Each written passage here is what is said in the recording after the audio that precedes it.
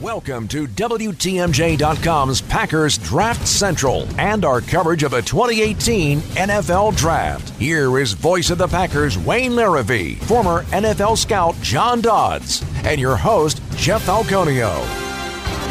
Now, welcome to the WTMJ.com Packers Draft Central. I am Jeff Falconio, as you heard, the voice of the Packers, Wayne Larrivee joining us, and John Dodds as well. Gentlemen, after months of speculation, we finally reached it here. Night one of the NFL Draft. The Green Bay Packers will select, at least for the time being, 14th overall, the first of 12 picks for Green Bay between tonight, tomorrow night, and Saturday. Well, we made it, Wayne. We made it, and I know this culminates a long year of work for you. Yeah, definitely. A lot of college football on Saturdays and everything else. And John Dodds, you've been at every draft since 1985, which, they should put a banner up for that, for number one. But at any rate, this is going to be interesting to see how this whole thing breaks down. You've heard so many different scenarios. There are only a handful of guys who can come in and make a difference right now in this draft, and certainly the quarterbacks are, at the top of the draft and probably will dictate how it goes in the first round. Well, when you look at the storylines here tonight and just the draft in general, and then when you look at where the Packers stand, Wayne, we've been doing draft shows, I think, since 2004, and I can't recall a year in which there was so much mystery around not only who the top five is going to be, even the overall number one. We don't really know what the Packers are going to do. We know what their needs are, but will they stay pat at 14, considering the fact they have a dozen picks, a lot of ammunition to trade up if they wish? They could trade back. They could keep the number 14 pick, maybe trade back up into the late first round like they did in 2009. A lot of different scenarios here that we're looking at. And Jeff, a lot of needs on this football team. And despite the fact that the Packers have in the last five drafts, drafted 27 defensive players. And when you look at that breakdown of defensive players, 5 came in the first round, 5 in the second round, 3 in the third round, 7 fourth-round draft choices in those 27 selections since the start of the 2012 draft. That's a lot of capital spent on defense. And so far, and I say so far because I still think there's a chance they can get it turned around, but it has netted them very little in terms of moving up in terms of the draft and in terms of, top 10 defense, that type of thing, returning to the defense they had in 2010. 2 Pro Bowls have come out of all those players they drafted. Clinton Dix in 2016, Mike Daniels, who was added to the Pro Bowl squad last winter. Meanwhile, on offense, 26 offensive players have been selected in the draft, those drafts from 2012 to now. But, 5 were picked in the top 3 rounds, 9 were picked in the top 4 rounds, and the rest of them came in later than the 4th round. So subsequently, while we still talk about defense for the Packers at the top of this draft, the need factor, we still talk defense, but now there are some needs on offense, on the offensive line, at wide receiver, in-line tight end. There are discernible needs on that side of the football. And, John, we've seen a lot of changes since the season ended New Year's Eve in Detroit, and to Wayne's point, you obviously saw some key pieces, namely Jordy Nelson on offense, not on the team anymore. You've got to look at the right side of the offensive line as well. So you feel like Aaron Rodgers coming back, the offense should be safe. But there's still some questions here on the offensive side of the ball that may or may not be addressed tonight, but you certainly have to believe they will need to address tomorrow. And added to the uncertainty is you have the new general manager and the new defensive coordinator, and you don't know with the new coaches how they're going to work. I remember Ron Wolf would always say that they started a new regime in 1992, and it took them 3 years before the scouts and the coaches were all on the same page, and that led to the 95 draft, which was their best draft. So it's going to be interesting to see. Luckily, Gutekunst was still in-house and came over, so many of the same scouts are there. But I'd be interested to see what the new defensive coordinator, Pettine, thinks. And Wayne, I would ask you a question, if I could. With the review of last year's talent, the new defensive coordinator has come in. Have you heard anything or noticed anything in terms of what they're looking for? Or, for example, when Sanders left and Capers came in, all of a sudden Aaron Campman couldn't fit. Is there a fit now at the with the Packers that can Fackrell play more, or is there a weakness that you see, or can the existing players fit? Well, I think, John, with what they have, especially on the defensive line and the depth there, I think you're going to see more four-man fronts with Mike Patton, although you saw a lot of them with Dom Capers as well. The personnel from Capers to Patton fits a lot better than it did from Sanders to Dom Capers. So I don't think there's any great need that, all right, we need a defensive nose tackle. We need a pass rushing outside linebacker necessarily. The Packers need edge rushers. They need an edge rusher that can make a difference right away, I think. And that's why there's so much speculation, Jeff, of them maybe moving up into close to the top 10 if one of those pass rushers starts falling. I think you talked about it earlier. The quarterbacks are going to set the tone here. I mean, how many quarterbacks go in the top 10 in this draft will determine what the Packers have to do to get a difference maker on defense. And if they can't, if they don't move up, I think then you start opening yourself up to offense. And maybe there's if they may have their pick of the best wide receivers in this draft at number 14, that's highly possible. Another point to keep in mind here, the specter of the Aaron Rodgers contract negotiation hangs over this franchise and had major impact in free agency, okay? The Packers are trying to figure out what they're going to have moving forward. How much is Aaron Rodgers going to cost on the cap each year, starting this year or next year? That's going to be the whole thing. Bob McGinn Football had a report this afternoon that the Packers apparently asked Brian Bulaga to take a pay cut. Bulaga and his agent have refused. I would imagine the reason they're asking that is because they're coming to grips with how much Aaron Rodgers is going to cost under the cap. So Roger Goodell is at the podium and ready to kick things off here. Roger Staubach is throwing footballs into the crowd, so it's draft night. It's all good in Dallas, yeah. Arlington, Texas. All right, so Cleveland picks first, and to go back to how we think this first half of the first round might play out. Cleveland has two of the first four picks. You can bang on they will take a quarterback with one of those four picks. The Giants pick number 2, and that's where it gets a little hairy because you think they might go quarterback. They may not. They may take Saquon Barkley. They may take Bradley Chubb. The Jets, who traded up earlier this year with the Colts, very likely that they are going to take a quarterback. After that, then it just sort of, who knows what's going to happen. Denver looks like they need a quarterback. Maybe they would use their first-round pick. Perhaps Buffalo would trade up. Miami, Arizona, these are all teams that might trade up that need a quarterback. But once you get past, really, I think the first 5 or 6 picks, all the teams between number 7, which is Tampa Bay, and Green Bay at number 14, really are looking at defense. And, when you talk about, well, they could have their pick of wide receivers, it's a deep wide receiver class, but it's not a particularly strong wide receiver class. Not like last year where you could see teams taking a wide receiver in the top 10. Other than Saquon Barkley and Quentin Nelson, the guard from Notre Dame, those are probably the only 2 offensive players that will be off the board should the Packers hold at number 14. So it's going to get really interesting, I think, once we get past those first 5 picks, once you get at least 3, you would assume, quarterbacks off the board, who's going to be left? And would that be enough to compel Brian Gutekunst to want to trade up into perhaps the 10 spot or the 11 spot to grab a player that they want, they feel that can have an impact on defense? Jeff, the other question becomes, can the Packers get a difference maker that can help them right away? There are a lot of defensive players and edge rushers. I think of Marcus Davenport, Tremaine Edmonds at linebacker, who could play inside or outside. These are kids that are not going to be able to help you right away. They're guys who are going to need a little time. And I look at the Davenport kid, and the more I read about him, Jeff, and I know you know him better than I do, the more I read about him, the more excited you get. But the excitement is down the road. This kid is coming from a fairly small Division I program, and although he did okay, in the Senior Bowl, this is not a guy who's going to come in right away and get you 15 sacks. Well, that's just it. I mean, every guy who comes in, there's going to be some learning curve. I mean, I think there's maybe a handful of guys that you can just plug in right away and feel, there you go.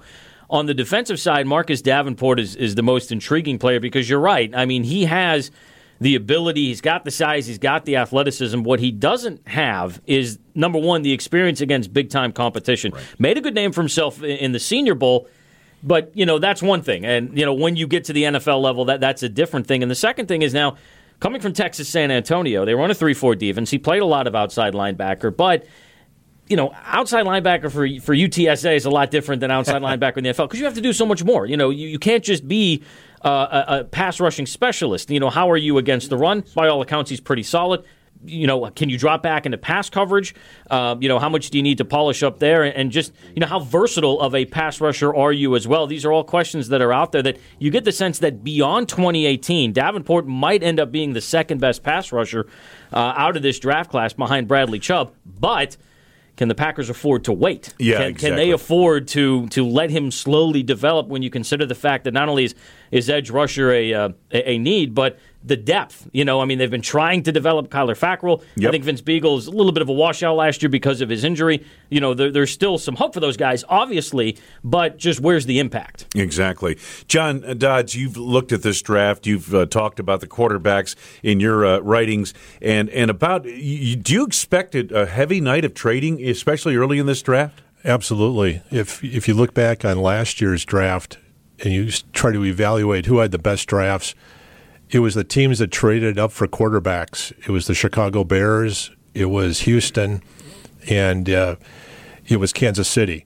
So I think you have to have a quarterback, and there's no elite quarterback. In fact, we don't even know who's going to be taken number one yet. I would think it's going to be Allen, but it could be Mayfield. It could be just about anyone. But there's no elite quarterback this year, but there are a lot of very good ones, and you got to find them. And I think what Green Bay wants, Green Bay's at 14. Every single time a quarterback goes beforehand, their pick goes up one. And a couple of weeks ago, Jeff, we talked, and it looked like, there could be 4 or 5 quarterbacks going in the top 10. And now, the closer we get to the draft, all of a sudden the Giants, Dave Gettleman, their new general manager, he's not going to take a quarterback. He doesn't draft that way. He's going to take the running back. And so you start hearing bits and pieces of, maybe Denver's not going quarterback. Elway did pull that trigger a couple of years ago and didn't work out so well. Maybe he's going to get something for that defense, that kind of thing. So all of a sudden you start hearing and again, as Brian Billick tweeted out the other day, the former coach of the Baltimore Ravens and a Super Bowl champion, he said, at this stage of the game, nobody knows anything. Well, we're hoping to get some answers here, and a man who does know something, to be sure, is up in Green Bay. TMJ4's Lance Allen. Lance, how you doing tonight?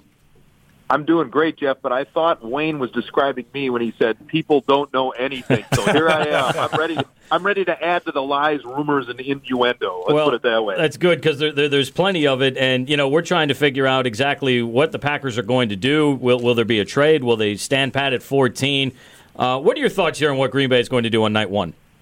I think they will definitely try to trade up. Whether they are successful or the price is right remains to be seen. But I did like a couple of the rumors that you kind of hear that are out there. Like, for example, and you guys know it quite well, Reggie McKenzie. He has a good working relationship with the Packers and with the new GM. Not that he didn't with Ted Thompson, but the 10th overall selection, if you move up 4 spots, if the draft goes quarterback crazy, you could possibly move up those 4 spots.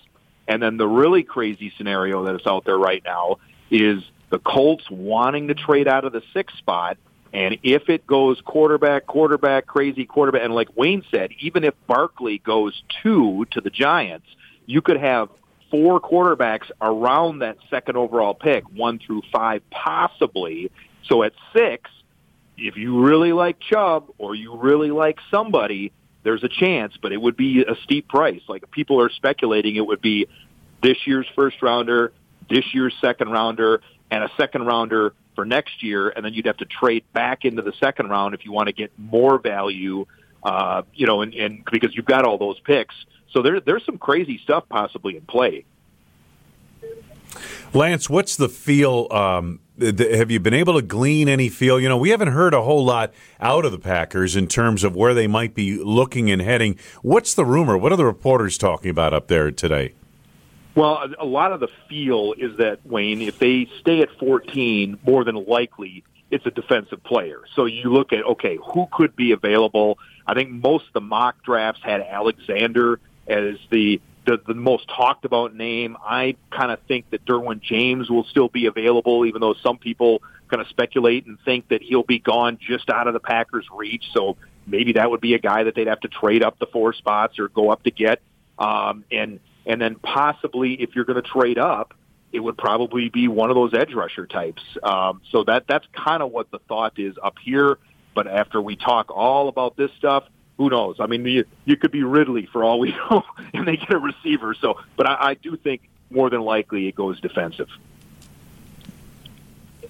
When you look at the needs for this team, Lance, everyone looks at edge rusher, cornerback as well. But you also get the sense that if they stay at number 14, they would get their pick of wide receivers. Is there a chance Brian Gutekunst maybe surprises some and goes offense with that first pick? At least there's a chance of that. I wouldn't say it's a great chance, but there is a possibility that they feel like that all the quarterbacks and all the defensive players come off the board, and we don't know what their draft board looks like, but we know enough to know that if you have a first-round value or whatever value you have on a guy, the Packers in the past have not bowed to fan fervor for, conventional wisdom, whatever you want to say. They go by value on their board, and that's how they have drafted overall very well for the most part over the years. So, yes, that is a possibility. And the other guy that is out there I think most people feel that Chubb is the best defensive player that's available in this draft, but the other guy that the film doesn't lie on is Roquan Smith. I mean, that is a guy that is definitely a difference maker, and if you're into drafting difference makers, that's a guy that makes guys around him better and is all over the field. So that's another guy that if you're going to go up and get somebody, that might be a possibility. The cornerback everybody talks about out of Ohio State, Denzel Ward, is a shade shorter than the Packers like under Ron Wolf and his proteges at cornerback. He's a little bit short, but he's got the great speed, and you have a big guy on the other side, and Kevin King, who is the 6'1" cornerback. How much talk is there about Denzel Ward? Because he seems to be the consensus top cornerback in this draft. They've held their cards pretty close to the vest, Wayne, but I do think that they will make slight exceptions for guys that they feel are special. Now, do they feel that Denzel Ward is special? They won't say that, but you do get the sense, Wayne, that if it's close and all things being equal, if they feel like the guy's got the special it factor, that they would make, at least if the measurables are close, they're okay. And by the way, you guys probably saw everybody. Baker Mayfield is your number 1 overall pick. So John Dorsey playing an excellent game of poker, not saying exactly who he was going to take off the bat, and already a little bit of a surprise. Yeah, I'll say. But one of the things that John has said, Jeff, in the past, he says the number one thing he looks for, especially in a quarterback, is a guy who is a winner. And Baker Mayfield is definitely that. And by the way, best passing numbers in college football a year ago. Heisman Trophy winner, 70% completions, 41 touchdown passes. Yeah, I mean, his celebration and the antics on the field a little bit give you a pause, but apparently Mayfield was very good in his meetings with all these NFL teams at the Combine in Indianapolis and changed a lot of that thinking. Dorsey, meanwhile, everybody, Sam Darnold, and then it was Josh Allen. Yeah. They were going to get Josh Allen. He's got big hands, and the weather sucks on Lake Erie. They need a quarterback with big hands, and they pick Baker Mayfield as a little bit undersized. How about this, Wayne? Maybe it's foreshadowing, but how about Baker Mayfield? And maybe the Cleveland Browns said, we're going to pick you, keep your mouth shut. But how about now that tweet that he put out there where he staged the photo of Brett Favre's draft day, and he's a little bit like Brett Favre. You hesitate to say a guy is a Hall of Famer, so I'm not going to quite go over that end zone line, but I am going to say that of this draft, he's probably the most like a young Brett Favre, and now you look at the tweet and go, maybe he knew more than the rest of us. Well, we expect a very strange night, and it's already a doozy. Lance, thanks so much, and we know you got a busy night ahead of you. No problem. Take care, guys. All right, thanks, Lance Allen. So, Baker Mayfield goes overall number 1. Now, we were talking before we went on the air how, half the tweets out there said that the Browns were going to go with Mayfield. The other half of the tweet said John Dorsey didn't even reveal to anybody in the front office who he was going to take. But it's interesting how it went from Sam Darnold to maybe Josh Rosen to Josh Allen, now to Mayfield. And this is a curious choice. And when we talked about Baker Mayfield a few weeks back, and, look, He's a good quarterback. There's no question about it. I sort of question the numbers because of the system that he played in Oklahoma. And the conference, Jeff. As you know, that's not a really not a good strong defensive conference. Absolutely. And look, won Heisman Trophy. Got his team to the playoffs. So he's definitely a winner. Off the field, he may be a little immaturity, but guys love to play for him. But you look at the size, he's a Russell Wilson-sized type of a quarterback, but I don't think he is Russell Wilson. He has that ability to extend plays, but I think it's a little bit too much to ask for him to be exactly that kind of player. Maybe he ends up being a little bit more like a Drew Brees, a guy that came from a system where he put up astronomical numbers and didn't quite have the prototypical size, but... Well, Cleveland needed a quarterback. They got themselves a quarterback. I don't think this was a last-minute thing by any stretch of the imagination. I think they knew who they were going to pick weeks ago, and that's their selection. And now it'll be interesting to see. The Giants are on the clock right now. And, John Dodds, your thoughts on Baker Mayfield? That's really surprising. I would not have thought that they would go that way for the big hands reasons you just expressed. But now the key for the entire draft is this pick right here. With the Giants, if the running back goes here, Barkley, or Chubb goes here, they may have to take a quarterback here in Darnold. Maybe they didn't think Darnold would be there.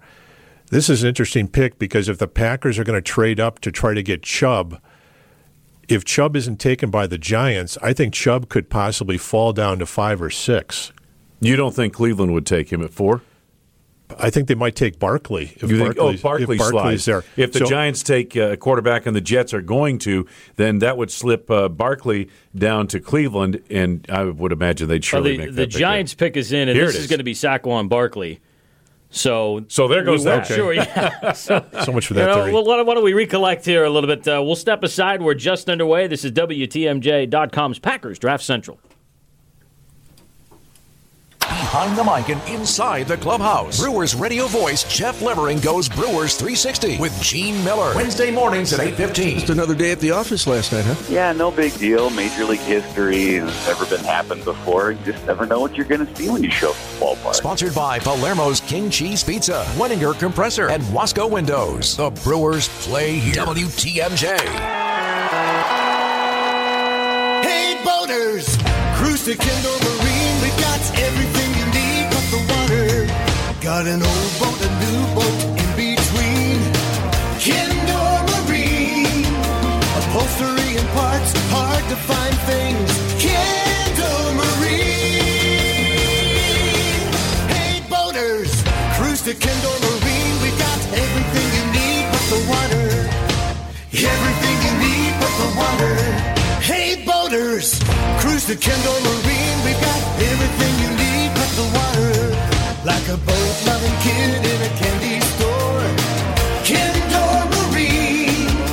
If you have a question, we have the expertise at Kendall Marine. Hey, boaters! Cruise to Kendall Marine. We've got everything you need but the water. Easy to find at 57th and Ryan Road in Franklin or at KendorMarine.com. Gina Della from Pella. There's a rumor going around that you're into black magic. Oh, I've just been messing around with this crystal ball. Does it work? Would you like new windows for spring from Pella Windows and Doors of Wisconsin, but can't spend the money right now? Whoa, you're a mind reader too? Yes, that's true. Oh, great and powerful crystal ball. Send us a message from somewhere beyond. Oh, brother. No, hang on. I see your home. It's 2 stories. It's a ranch. With a basement. No basement. Oh, right. No basement. And the year is 2020. The beautiful new windows you purchased this spring from Pella Windows and Doors of Wisconsin look just as spectacular 2 years later, except you're richer. Yeah, right. No, really. You could make this happen. The deal is real. Right now, make no payments with no interest for 2 years at Pella Windows and Doors of Wisconsin. I get it now. I could really enjoy spring with incredible new windows and invest the money because I won't owe anything until 2020. Exactly. Visit PellaWI.com/radio. This is Steve Scafidi. When will State Senator Lena Taylor address the real question? Did you say it or not? I'll ask my Friday Forum guests that question when they join me at 11:07. Conservative Talk, Wisconsin Values, WTMJ. Welcome back to Packers Draft Central and our coverage of a 2018 NFL Draft. on WTMJ.com. Well, the 2018 NFL Draft officially underway. The Cleveland Browns going Baker Mayfield, quarterback from Oklahoma, overall number 1. The Giants taking Penn State running back Saquon Barkley. And so now it's the Jets on the clock, and here's where we anticipate perhaps some trades. We expect some quarterbacks to fly off the board, but as we just went to break, Wayne, the Giants made that selection on Barkley for what it's worth. I know a lot of GMs are curious what I think, but I thought Barkley was the best player overall here in this draft. There are a handful of guys that I think you can plug in right away and feel pretty comfortable that week one they're going to be ready to go. And Saquon Barkley, absolutely one of those guys. And Jeff, the thing about it is, and it's not any secret and it isn't anything new, running backs can come in and make a bigger difference quicker than almost any other player that you draft. So this kid could have the same impact that Ezekiel Elliott had in Dallas. He could have the same kind of impact for the New York Giants. He may be a little more complete back than Zeke Elliott. Maybe not quite as explosive, but a little more complete because he is such a good receiver in the passing game.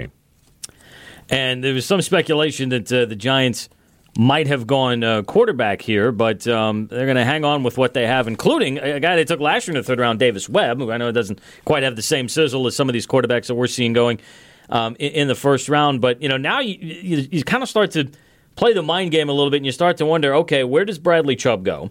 Does Cleveland take him with their second first-round pick, which is number 4? I don't see him falling past Indianapolis at number 6, and so now you start to wonder, could the Packers, do they have enough dynamite to be able to get into that number 6 spot and take Bradley Chubb, who's the best defensive player and a very, very good edge rusher? Well, in the Jets now on the clock, and everyone's figuring they're going to take a quarterback.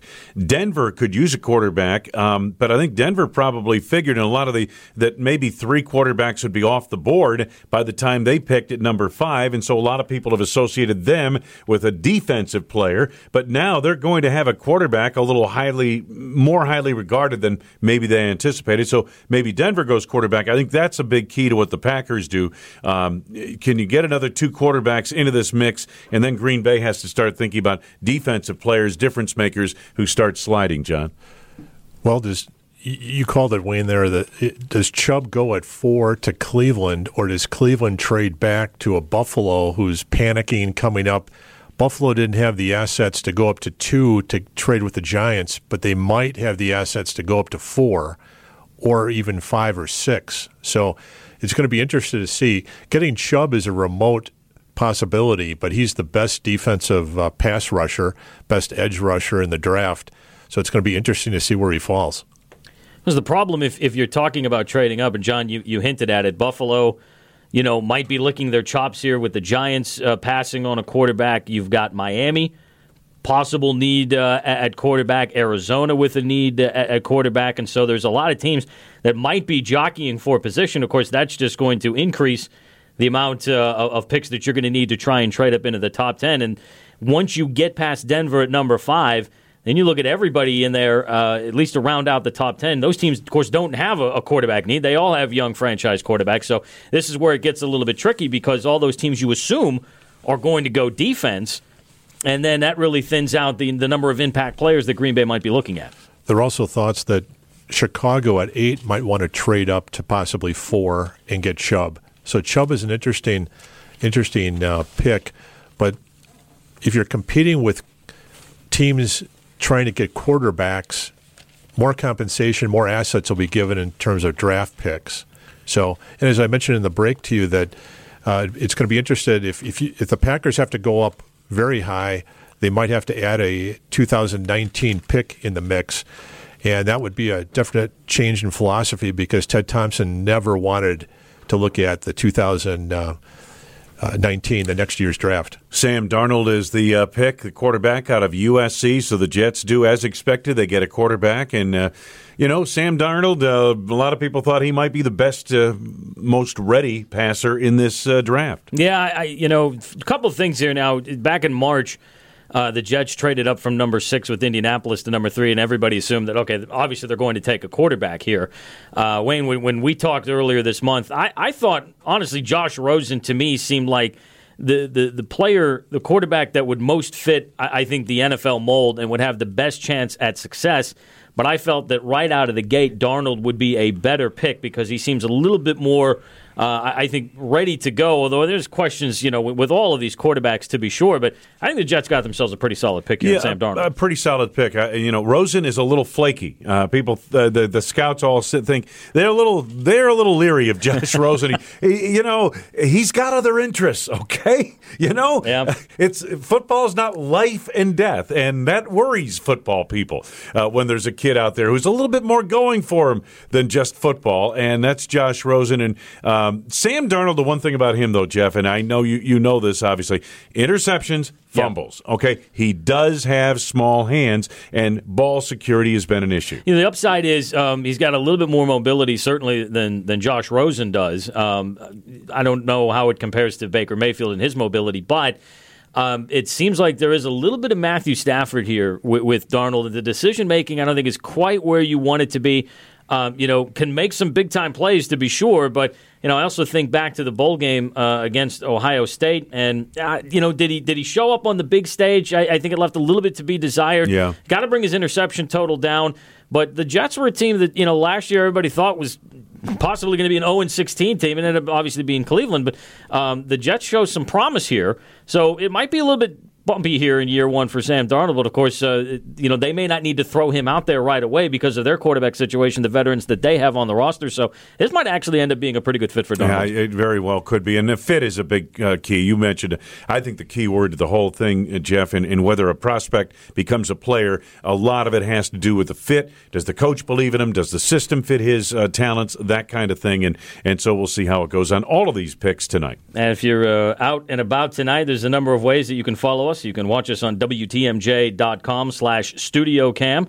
One word, StudioCam. You can listen through the Listen Live tab on WTMJ.com or the WTMJ mobile app. You can also follow instant updates on our WTMJ second screen coverage of the draft at WTMJ.com. Our Packers Draft Central continues after this. This is Jeff Wagner. President Trump's former lawyer, Michael Cohen, now says he's planning to take the fifth. Some people think this means the president is in trouble. I don't agree. I'll explain why at 12:25 on Friday. Conservative Talk, Wisconsin Values, WTMJ. And now, WTMJ's first pitch. The Brewers' run of good baseball continues, having won 8 straight heading into their series opener in Chicago against the Cubs. Milwaukee did get some bad news, however, when first baseman Eric Thames went down with a thumb injury. Still, as general manager David Stearns tells Wisconsin's Morning News, having a player like Jesus Aguilar able to step in is great insurance. Depth is important, and obviously losing someone like Eric and the contributions he's made to this team over the last year plus now is not easy. I don't know that we're necessarily going to replace that. But we do have guys who are very competitive major league players who are going to give us a good at-bat from that first base position, who are going to play well. And Jesus is certainly among them. He's done an outstanding job all year. And it's a good opportunity for him. It's a good chance for him to play a little bit more regularly, probably see a little bit more right-handed pitching. So it's a good moment for him, and he certainly has taken advantage of his opportunities so far this year. Doug Russell, WTMJ Sports. This has been WTMJ's First Pitch. This is Steve Scafidi. Is there a message out there for conservatives when Kanye West makes the argument for freedom of speech and thought, and he gets more attention than anyone else? I'll ask the editor-in-chief of the Weekly Standard, Friday at 8:35. Conservative Talk, Wisconsin Values, WTMJ. Welcome back to Packers Draft Central and our coverage of a 2018 NFL Draft on WTMJ.com. Welcome back to Packers Draft Central. I'm Jeff Falconio, along with the voice of the Packers, Wayne Larrivee, former NFL scout John Dodds as well. Happy to have you along here as the NFL Draft is underway. Cleveland on the clock again with pick number 4. So far it's been Baker Mayfield, Saquon Barkley, and Sam Darnold was just selected by the New York Jets. Wayne, as we start to see this draft come into focus here a little bit, and you start to get an idea of who's going to be available here for Green Bay, and we talk about those impact players. But a big question coming into tonight was, edge rusher or cornerback, which is the bigger need for the Packers? What do you think? I really think the edge rusher is probably the bigger need. I think that they'll be better able to fill the cornerback spot if they stay at number 14. I mean, in other words, I think there will be a better cornerback at number 14 than there will be an edge rusher left in the draft by that time. It'll be interesting to see how they go. And as we've been speculating, will they move up in the draft to get that defensive player who's a difference maker? But it's close, but I think edge rusher, because I have a little bit of faith in Tramon Williams coming back. He played very well at Arizona last year. And I also think that Devon House was a nice signing.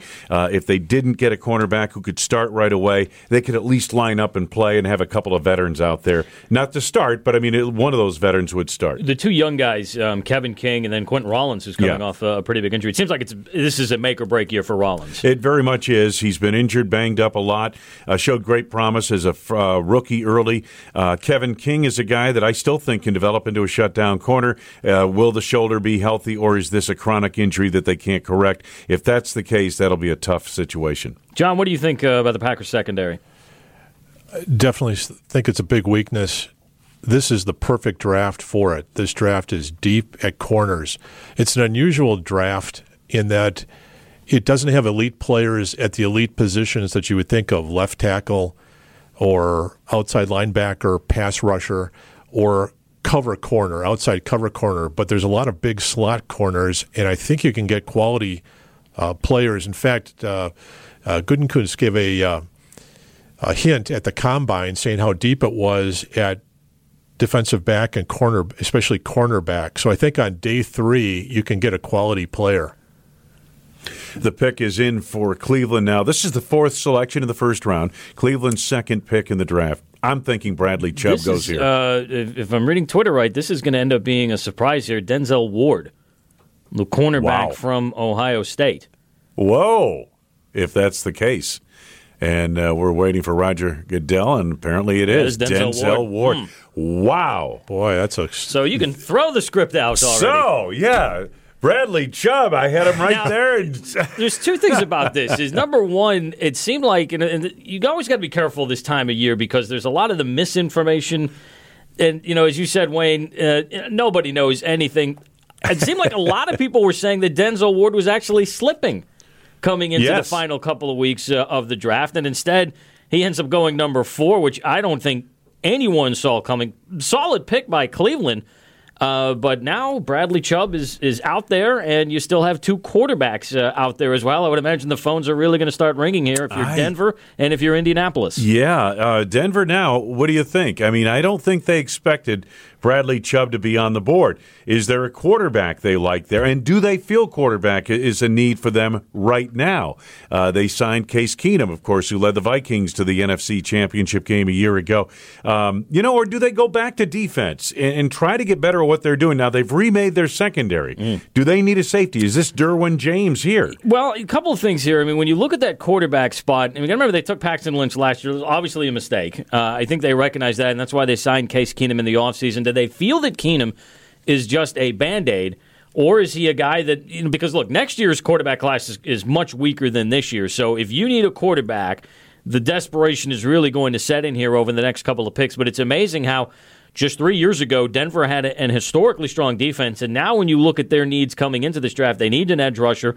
I think they still need some help in the secondary as well, as long as quarterback. So I think if you're Denver, you could feel comfortable trading down if, again, the Buffaloes and the Arizonas and the teams like that start to get really desperate or start to get really itchy here to grab themselves a quarterback.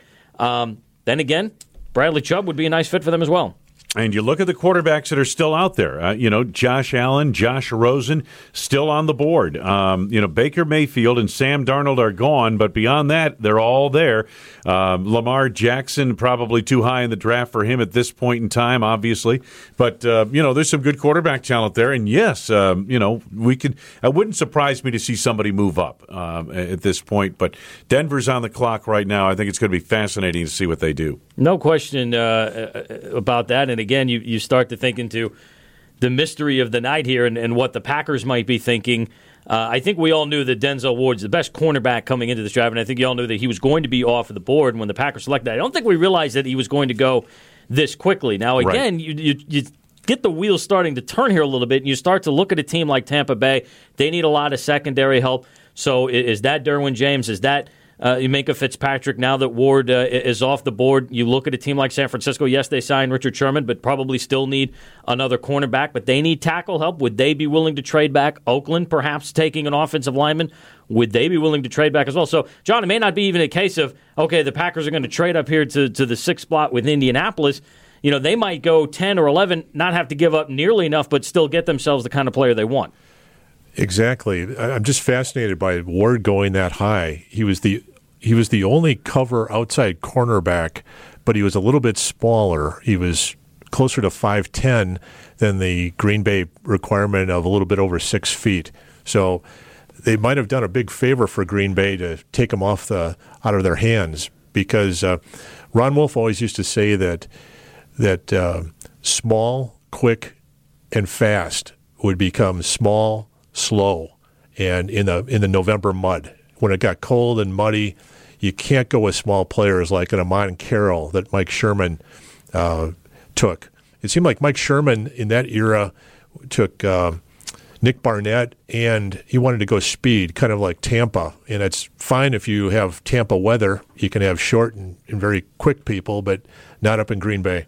Wayne, I remember you saying once, in the NFL, you better be big. And if you're not big, you better be fast. Yeah. And so Ward doesn't have the size. Does he have that speed? That's only a question. But he was definitely a playmaker. I mean, there was no question about it. Benefited from a very, very good secondary in 2016. Yes. But then held his own when Garyon Conley, Marshawn Lattimore moved on to the NFL. Held his own in 2017 and was one of the best cover corners, maybe the best cover corner in college football. All right, Jeff, you covered those guys. You covered Conley and Lattimore. Let me ask you this. From what I've been told, Ward is not quite in their class in terms of a shutdown cover corner. I would agree with that. And part of it is you got to remember just how good Ohio State's defense was, in 2016. But obviously, both of those guys, especially Lattimore, had a huge impact with their rookie years in 2017. And to John's point, when you think about those more traditional desirable positions in the draft. Offensive tackle, not very strong. Edge rusher, outside of Bradley Chubb, not particularly strong. And even at cornerback, all of these guys, and we could end up seeing 5, maybe even 6 cornerbacks go here in the first round tonight. I don't know that any of them, right away you can say this guy can lock up with number 1 wide receivers. I think they all need a little bit of help. There's all weaknesses somewhere in their game. I think Ward, there's no question, again, he's a very solid pick, but I think you're right. He's got some work to do to prove that he's up there with Lattimore. Yeah, I think you're right. And now, again, hey, listen, I had Bradley Chubb going to the Cleveland Browns. Like almost every mock draft I read throughout this process had him going at the 4th pick in the first round to Cleveland. Denzel Ward goes there. Denver's on the clock right now. We've talked about what they need. Indianapolis coming up. Denver's pick is in, and here's the commissioner coming up to the podium right now. And so in a moment we'll know who the Denver Broncos have picked in with the 5th pick in the first round. This is going to be very interesting. This could be fairly pivotal as far as the Packers are concerned as to how these people start sliding. And, we got a moment here. The guy who may benefit the most from Denzel Ward being selected is Demarius Randall. Yes. Who's now in that secondary and can play Cleveland. Safety like he wanted. Absolutely. And I believe this is going to be Bradley Chubb here going to Denver at number 5. The defensive end out of North Carolina State. And, Roger Goodell making a little bit of an announcement here. So, assuming that that's the case, now you've got this is where I think it's really going to get interesting, because it seemed like Indianapolis was most certainly going to go defense with that 6th pick. Now, I'm sure they're open to trading down. Yeah, and we'll see what happens from there as to who they trade down with. Should they choose to trade down, of course. That's Bradley Chubb. Bradley Chubb. So he is off the board at number 5 to Denver. All right, well, we have 5 picks in the board. Right now, Green Bay is still holding at number 14. Will they make a move? Will they stand pat? Stay tuned. We've got more of WTMJ's Packers Draft Central coming up. This is Steve Scafidi. Is there a message out there for conservatives when Kanye West makes the argument for freedom of speech and thought, and he gets more attention than anyone else? I'll ask the editor-in-chief of the Weekly Standard today at 8:35. Conservative Talk, Wisconsin Values, WTMJ. Ace is the place with the helpful hardware, folks. Everyone knows that Elliott's Ace is famous for its selection of grills and grilling accessories. At least I hope you know. Hi, this is Stu Elliott from Elliott's Ace Hardware. Elliott's Ace is the grilling place with great brands like Big Green Egg, Weber, and Traeger, including the hard-to-find, brand-new Traeger Timberline series. That's a grill you just have to see. At Elliott's Ace, locally owned and nationally known for over 60 years. Elliott's Ace Hardware, Elm Grove, West Allis, Pewaukee, and Muskego. Every deck is made for standing on, but there's only one that's always had a way of standing out. So if you're looking to bring more style, comfort, and creativity to your life outdoors, call on the brand that's known for making the most in outdoor living. From decking, railing, and lighting to furniture, fencing, and framing. At Trex, we're engineering what's next in outdoor living. To learn more about all of the outdoor solutions Trex has to offer, call Blifford Lumber and Hardware at 262-770-4135 or visit BliffordLumber.com. Just announced from Ernie Von Schledorn, 0% financing for up to 72 months on select models and leases as low as $199 per month, or save up to $11,000 on new 2018 GMCs. Supplies are limited. EVS is committed to being your #1 Buick GMC dealer. Ernie Von Schledorn Buick GMC, serving the Milwaukee area for over 50 years. Shop the Buick GMC professional grade inventory at evsbuickgmc.com. Who do you know wants to buy a car? On approved credit lease based on G18199, 18 term, 39 months, 10K miles per year, 1,000 cash down, tax title license upfront fees extra. News from the clubhouse straight from the skipper. Manager Craig Counsell goes Brewers 360 with Gene Miller every Tuesday morning at 8:15. Morning, happy new season, Craig Counsell. Morning, guys. Did you miss us over the winter? I did. Sponsored by Palermo's King Cheese Pizza, Wenninger Compressor, and Wasco Windows. The Brewers play here. WTMJ.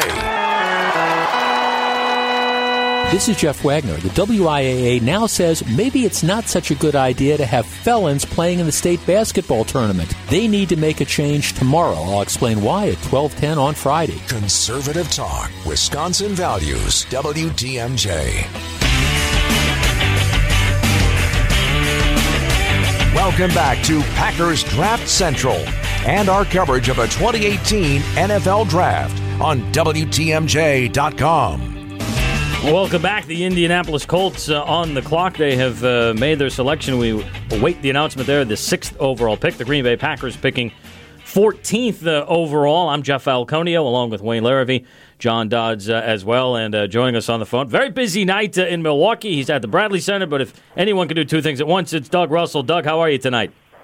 Juggling as we speak. Jeff, thanks for having me on. No question about it. There's been a lot of speculation, obviously, about what the Packers want to do with that number 14 pick, and as we're now starting to see the top 5 picks off the board now, it's been a little bit of a surprise. What do you think the Packers are going to do? They hold at number 14. Do you think there's a chance they trade up? Well, I think there's a chance that they trade up. Brian Gutekunst has kind of indicated that, at least through some media outlets, that if there is an opportunity to make a move for an impact player, that he's not opposed to doing it. I like the aggressiveness. I guess you have to trust the guy until proven otherwise. But I like the fresh approach that the Packers have had. And I also like that he's not afraid to say, look, if there's a player that fits what we need in Green Bay, he won't be afraid to go ahead and pull the trigger on that. So it is the dawn of a new day in Green Bay. Whether or not I think they're going to move up, I don't know. The thing about Brian Gutekunst right now is he's a complete blank slate. We won't really know until after this draft and maybe after a couple of drafts what his draft strategy is. Quentin Nelson just went to Indianapolis, the 6th pick overall in the draft. He is an offensive guard out of Notre Dame, and people tell me, Jeff, you could plug him in and he'll play in the Pro Bowl for 12, 15 years. I think he's up there with Chubb and Barkley and a guy that you can plug in, as you point out, and play, and if he stays healthy, he should be an all-pro caliber player. And, Doug, I think adding to the flavor here, Brian Gutekunst, obviously this is his first draft, so we don't really know exactly what his philosophy is. And it's, obviously as we're looking at tonight what they're going to do, but of course they still have some needs, obviously, on both sides of the ball. But with 12 draft picks as well, how active do you think the Packers are going to be if they don't make a trade tonight, but tomorrow night and especially Saturday as well? Yeah, I mean, that's a lot of draft picks. There's no question about that. And that gives the Packers a lot of flexibility because Brian, I can't see him drafting 12 rookies and thinking that there are going to be 12 players that could at least have a legitimate shot to make this team. I mean, I think that's ridiculous. So I wouldn't be surprised if he does try to spin that into, trading up to get a player that the Packers need, whether it's, maybe a rush linebacker. Certainly the defensive secondary is an area that I think everybody sees the Packers have a need in. And I also like what he said this past week about, do the Packers or any team in the NFL for that matter need to have a better defensive secondary or a better defensive pass rush? And he said one thing feeds off of the other, and I think that's absolutely correct. I think that if you have a good, solid, well-rounded team, that's the most important thing. But if there's a player that's legitimately and head and shoulders above another player that just may happen to play a different position, I think you've got to address the better player of the two. And I think the Packers are in a good position to be able to do that, especially with those 12 draft picks. I wouldn't be surprised at all if there was a little bit of wheeling and dealing. Absolutely. With Aaron Rodgers coming back off of the injury he had last year, the thinking is, okay, the Packers are once again going to be contenders, and we know they need some help on the defensive side of the ball. How close do you think they are to getting back to being a Super Bowl team? I think they were a Super Bowl contender a year ago before Aaron Rodgers got hurt. Yeah, for sure, there are some deficiencies, and you don't know how a season is going to play out, but he's that important to this team. Greg Matzik and I were talking about it during one of the pregame shows during the or postgame shows during the preseason about whether or not the Packers had adequately. Remember when they were talking about who the backup quarterback was going to be, which is a really nice problem to have. But it didn't matter if Aaron Rodgers went out. The Packers just didn't have anybody, no matter who it was, that was going to be able to lead them to the Super Bowl like the Philadelphia Eagles were with Nick Foles. I don't think they're that far away. Sure, there are some holes. We all know what they are, specifically with pass rush and defensive secondary, like we've all been talking about. I think that their running game is actually in a much better position today than it was a year ago. I think there's some questions at wide receiver now that Jordy Nelson is gone. Who will be that guy for Aaron Rodgers? Look, I don't think they're that far away, to be honest with you, assuming, of course, and it all stems from this, if number 12 can stay upright. All right, well, of course, the Bucs and the Celtics, Game 6 at the BMO Harris-Bradley Center. Doug, we'll let you get back to it. Thanks for joining us. All right, thanks, guys. Appreciate you having me on. Sure thing. All right, while we were talking to Doug, the trade rumors are really cranking up here, and it appears as though Buffalo has moved up to the number 7 spot, which was previously held by Tampa Bay. One of these teams that we talked about have a big-time need for a quarterback. We kind of sensed there'd be at least one trade here into the top 10. It looks like this will be the first one. Yeah, and I'm a little surprised we haven't seen a trade earlier. But, of course, the premium, the price was a little high to make it. But at any rate, we'll see how this all pans out. Tampa Bay technically still has 3:14 to go on the clock on this pick. But the Bills, and we're being told, as you were just mentioned, acquired the 7th overall pick from the Buccaneers, and in a moment we'll get some of the particulars on that trade, unless you have them already, Jeff. I don't yet. I do know that they've swapped their first-round picks. Right. And so we'll get all the details on that. Here, I want to throw this out. There's obviously a scramble now to get a quarterback. We know how important the position is. It's always been very important. When you look at, we're assuming the 4 guys that are going to go at least in the first round, perhaps in the top 10 or 12, they all have flaws. I mean, I don't think any of these guys are like Andrew Luck, a guy that you can put in right away and will measurably make your team better in his rookie year. Again, so much of it is the situation that you go into, where Baker Mayfield is walking into, obviously, a very long rebuilding process. The Jets might be a little bit farther along. And Buffalo, of course, a playoff team, even more farther along than those teams as well. But there is such a premium to get these quarterbacks. And you think about last year, and John, you noted it, that Chicago, Houston, Kansas City all traded up to get quarterbacks. Now we're seeing, of course, the Jets traded up in March to get the number 3 pick. Buffalo has now traded up twice. They did pre-draft trade, and then this trade here with Tampa Bay as well. It just goes to show you the importance of quarterback, but the development of the quarterback. It's one thing to get the quarterback, but then it's the development as well, and that's the big question for what we're assuming is the 4 guys that are going to go here in the first 10, 12 picks. And you would think that Allen is going to go here. That's the bigger guy with the better arm. I would guess it's a Josh. I don't know if it's going to be Allen or Rosen. Josh or Rosen, yeah. Josh or Josh. Yeah, it'll be interesting to see how this whole thing plays out. But, and again, Buffalo, I would think, I agree with you, John. Josh Allen seems like he potentially would be the better bad weather quarterback over Josh Rosen, but we'll see what the Bills feel here. I wonder if anybody else is looking to move up also, because now if this is a quarterback in this spot, does Chicago go with the inside linebacker, Roquan Smith? And here comes the commissioner up to the podium, and barring any lengthy announcement, and there have been several by him tonight, we should know in a matter of seconds who this is.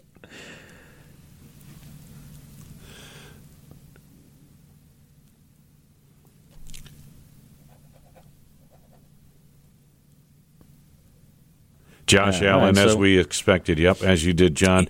The bigger quarterback, the kid out of Wyoming, has a little bit, Jeff, the thing I noted about him, and you and I talked about it on the Play-by-Play podcast a couple of weeks ago, Josh Allen is a guy who's probably going to take a little time to get into, to really make an impact on the field in the NFL. But certainly he has upside. There's no doubt. Big arm, good mobility, that type of thing, and you would expect he'll play pretty well in Buffalo eventually. Yeah, of course, Josh Rosen, obviously played at UCLA, Josh Allen at Wyoming, so you sense he's maybe going to be a little bit more easily acclimated to Buffalo's weather. A couple things about Josh Allen that I see. The size is definitely there, but as for me, the thing that really jumped out at him was the completion percentage, which, in his 2 years as a full-time starter at Wyoming was about 56, 57%. That's not going to get it done in the NFL. Now, again, part of it is the system, and it's much more vertical at Wyoming than what you would normally have in an NFL offense. And I read something, and I don't remember where I read it, but it was something like 77% of all passes thrown in the NFL were less than 20 yards. So, it's just not as vertical a league as college football is. And for a lot of these teams, Wyoming is certainly one of them. So perhaps that is one of the reasons why Josh Allen's completion percentage is not as big of a concern to obviously a team like Buffalo as well. But there's definitely going to be some development there. And then, of course, we heard the story here in the last 24 hours or so that when he was in high school, this is going back 2012, 2013, he had a string of offensive tweets, and why it's surfacing now, his account was actually scrubbed back in January, so either somebody was able to recover the deleted tweets or they knew about it and waited until the night before the draft to make the announcement. Whether or not that affected his stock or not, I who knows? I don't think that's necessarily the case, but I'm glad they didn't have Twitter when I was 16. Yeah. I can say that for sure. Boy, I know it, yeah. The other thing about Josh Allen, you mentioned the short passing game, the quick passing game, that is the NFL. He will have to develop a little better touch. That's another thing people have talked about. But again, most strong-arm kids, and this kid has arguably the biggest arm in this draft, or at least one of them. A lot of times those guys, that's the thing they have to learn when they get to the pros, put a little touch on this thing and set up the guys so he can make yards after the catch. The sports science people hooked up his hand and his arm action and found that he throws the ball at 73 miles per hour. And that was the highest number that they've had since 2001 when they started it. What struck me about Allen was when he went to the Senior Bowl, the first, I think it was the Wednesday afternoon, very raw and was not very accurate. But by the Friday, he had improved incredibly with good coaching. And he was, so I think that's the thing. I think that the ace that they have there, and they need the big arm in the winds of Buffalo coming off the lake. Of course, A.J. McCarron is now the quarterback. They traded away Tyrod Taylor, so it'll be interesting to see how Buffalo handles that. And, of course, the Packers are going to play Buffalo. So, how long will it take for Josh Allen to get on the field? They'll say, oh, he's not going to play. It's a redshirt year. They said the same thing about Mitchell Trubisky. Yeah. And 5 weeks into the season, he was starting for the Bears. So Josh Allen is the third quarterback taken tonight. He goes to Buffalo, who traded up with Tampa Bay. So the Buccaneers trading down to the number 12 spot. The Chicago Bears are now on the clock. And with that, we'll step aside. This is WTMJ.com's Packers Draft Central. This is Jeff Wagner. President Trump's former lawyer, Michael Cohen, now says he's planning to take the fifth. Some people think this means the president is in trouble. I don't agree. I'll explain why at 12:25 on Friday. Conservative Talk, Wisconsin Values, WTMJ. Do you take air for granted? Well, some people do, but businesses cannot. If compressed air shuts off, production stops, and lost revenue most times can be avoided when a company's air compressor is serviced on a regular basis. Locally owned Wenninger Compressor has been servicing and selling air compressors in Wisconsin and surrounding states since 1932. Doesn't matter what your air compressor make or model is or where it was purchased, Wenninger Compressor is just a phone call away, 24/7. When the time comes for a new compressor, you can't beat one from LG. And no one sells more LG air compressors than Wenninger. LG air compressors are the only air compressors available with a lifetime warranty. To help prevent an unexpected air compressor shutdown, creating major profit loss, call Wenninger to schedule an evaluation of your equipment. 800-340-7798. 800-340-7798. So when you've lost pressure, don't let it stress you. Just call up the boys at Wenninger Compressor. Brewers General Manager David Stearns goes Brewers 360 with Gene Miller Thursday mornings at 8:15. Your takeaways after the homestand, sir. Takeaways, and I think you guys just covered it pretty well there. Sponsored by Palermo's King Cheese Pizza, Wenninger Compressor, and Wasco Windows. The Brewers play here. WTMJ. Welcome back to Packers Draft Central and our coverage of a 2018 NFL Draft on WTMJ.com. Night one of the NFL Draft is underway. 7 picks are in the books. The Chicago Bears on the clock with pick number 8. The Green Bay Packers holding on to pick number 14. The first of 12 picks over this 3-day draft extravaganza. I'm Jeff Falconio. Glad to have you along here. The voice of the Packers, Wayne Larrivee, and former NFL Scott John Dodds as well. And guys, as we take a step back here and look at so far what has unfolded, it has been interesting to say the least. We expected this. We expected some trades. We just saw a trade, Buffalo trading up with Tampa Bay to take Josh Allen. We expected quarterbacks to be very much in demand. 3 of the first 7 picks were quarterbacks. And now we're inching closer to Green Bay's selection at number 14. The 3 best players in the draft, in my opinion, by far the 3 best players in the draft are all off the board. Saquon Barkley, running back, Penn State, went number 2 to the Giants. Bradley Chubb, the edge rusher out of North Carolina State, goes number 5 to Denver. And Quentin Nelson, whom some scouts have told me is the best player in this draft period, the offensive guard out of Notre Dame, went to Indy from the New York Jets, went to Indy with the number 6 pick in the draft. Chicago's on the clock. Still out there. Minkah Fitzpatrick, the free safety cornerback type. Obviously, Josh Rosen, the quarterback. The Bears aren't looking there. Derwin James, and now Roquan Smith has just been selected by the Chicago Bears. So Roquan Smith was one of the guys that, coming out of Georgia, a linebacker who can play inside, can play outside as well. An edge guy that the Packers might have been interested in. I think Chicago was in a little bit of a tough spot there because it seemed like Quentin Nelson, the guard from Notre Dame, would have been a very good fit for them. But Indianapolis, who took Nelson at number 6, their offensive line has just been absolutely decimated. So this is where it gets really interesting because Bradley Chubb is off the board. Now Roquan Smith, a lot of people believe that the second best linebacker, he is off the board. Denzel Ward, the top cornerback, is off the board as well. San Francisco on the clock with pick number 9. When you look at San Francisco here, Oakland as well.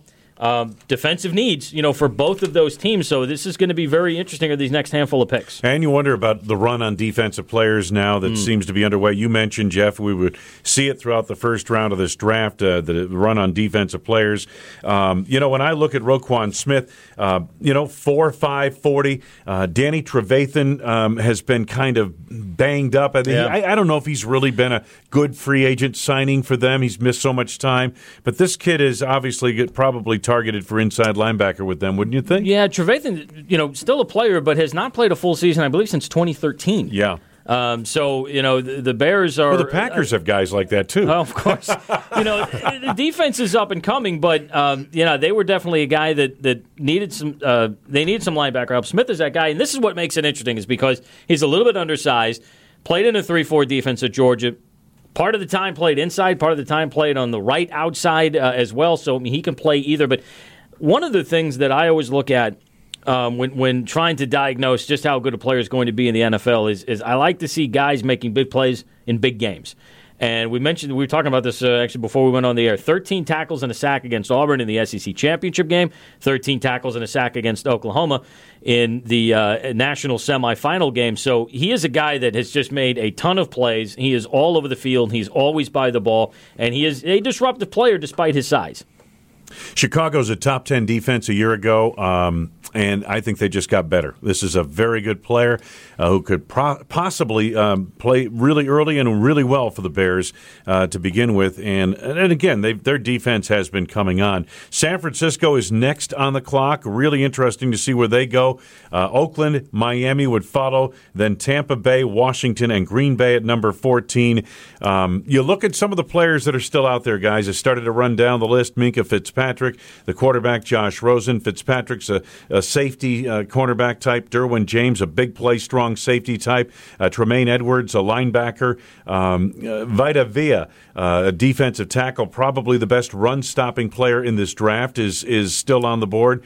So it'll be interesting. Calvin Ridley at wide receiver. Marcus Davenport, edge rusher. It'll be interesting to see what's still there, but I wonder if the Packers are thinking about trying to move up here in these next couple of picks, John. It looks like San Francisco's pick is in, so right now the most likely scenario was a trade up from 14 for Green Bay up to 10, and you could do that with a third-round pick under the draft value chart. So speculation was Oakland was looking for an offensive tackle, but so is Miami, and would Oakland trade back with confidence that a McGlinchey of Notre Dame would still be there at 14? And assuming San Francisco doesn't take Edmonds, would that be a target of Green Bay at 10? Yeah, man. And again, the other question you have to ask yourself at this stage of the game, guys, is there somebody worth moving up to get still left on the board? You know, as far as the Packers are concerned, what do they think about the players that I just mentioned that are still on the board? But the San Francisco pick will be announced here momentarily. Did you get any pre-warning? I believe this is going to be Mike McGlinchey, the tackle from Notre Dame, which I think is an interesting pick. Now, the 49ers did have that as a need, but I don't know that a lot of people really thought that McGlinchey would be a top 10 selection. As we mentioned a couple of times already, it's not a particularly strong year at offensive tackle, which is normally a money position and very much a position that is in need in the NFL draft. And we may only see 2 or 3 tackles going here, and we may not see another tackle go for another 10 picks or so. It is Mike McGlinchey. So interesting that maybe the 49ers wanted to trade back, but a deal just simply wasn't there. Oakland was another team. They're on the clock now, that might have gone tackle as well. I don't know that the Raiders have that need for the edge rusher, but inside linebacker. So is this a spot for Tremaine Edmonds of Virginia Tech? They need a little bit of defensive help as well. But I have to say, this is not quite the way I thought the top 10 was going to pan out. Of course, it almost never is. But I definitely think if you're looking at secondary help, Derwin James, Minkah Fitzpatrick, still out there for the Packers. Let me tell you a guy that was kind of connected with the Raiders a few weeks ago, and then I didn't hear anything else about it. And he seems like a Raider pick. Orlando Brown, the 6'8", 360-pound Oklahoma junior, a huge human being. His late dad, Zeus Brown, played in the NFL for 11 seasons, and there was I heard out of Oakland that the Raiders were interested in this guy. Interesting. He's kind of one of their kind of guys. Boy, it seems like it might be a little bit of a reach here. I would think so. Also, and this is where let's watch here. Safety is a position of need for Oakland. So, could this be one of the 2 guys that we mentioned here? After that, you've got Miami at number 11, Tampa Bay at number 12. Now, they traded back with Buffalo. The Bills taking Josh Allen at number 7. And in the process, Tampa Bay picked up 2 second-round picks from Buffalo, the 53rd and 56th overall picks. And Buffalo, aside from moving up to the 7th overall pick, got the 255th overall selection, which I believe is the second to last, or pretty close to it. So Tampa Bay there at number 12. And again, that's a team that had a lot of secondary needs as well. So if you're wondering here, again, the big question is, can Green Bay get themselves an immediate impact player at number 14? A name I want to throw out to you guys, because I've been thinking about this guy from the start, and that's Harold Landry from Boston College. Yep.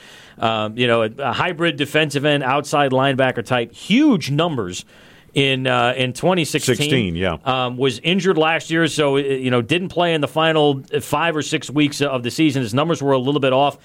10 forced fumbles combined between 2015 and 2016, 16 and a half sacks in 2016 as well. And it appears here we go. Have a trade here. The Arizona Cardinals are now on the clock. Now, that's interesting because Arizona had the number 15 pick, which is one spot behind Green Bay. So the Raiders, with all those secondary needs, will now be picking behind Green Bay. This was a pick where I believe that Arizona traded up to get ahead of Miami to probably take Rosen here. I think they needed a quarterback, and there's rumors that Miami was going to take a quarterback. So I think that's what's happening. If that's the case, Green Bay's pick just got one more pick better. Yeah. Improved by one. Rosen officially sliding from what you guys think? I mean, projections were fairly high for him. I feel like I was probably a little bit higher on Rosen than a lot of people, but this was the real question. I mean, I don't know that many people thought coming into the last 48 hours that Baker Mayfield would go overall number one. I think there was a lot of thinking that Mayfield would still be there when Arizona picked at number 15. And, again, would the first three picks go quarterback? Ended up not being the case here. But, John, I think you're right. They signed Sam Bradford in the offseason, but that's a one-year deal. So it appears as though this would be Josh Rosen. We're looking at, 10th overall. I think that's about an appropriate spot here. So we're going to end up having the four guys going in the top 10, which is what was expected. Yeah, and I believe first time in a long time, that's actually happened. So I don't know that that's ever happened. I don't think it is. You're right. It probably never has happened at top 10. At any rate. So we'll see if that's the pick that the Cardinals make. They have 3:20 to go on the clock. Really give you a quick rundown for those of you who kind of joined us a little bit late.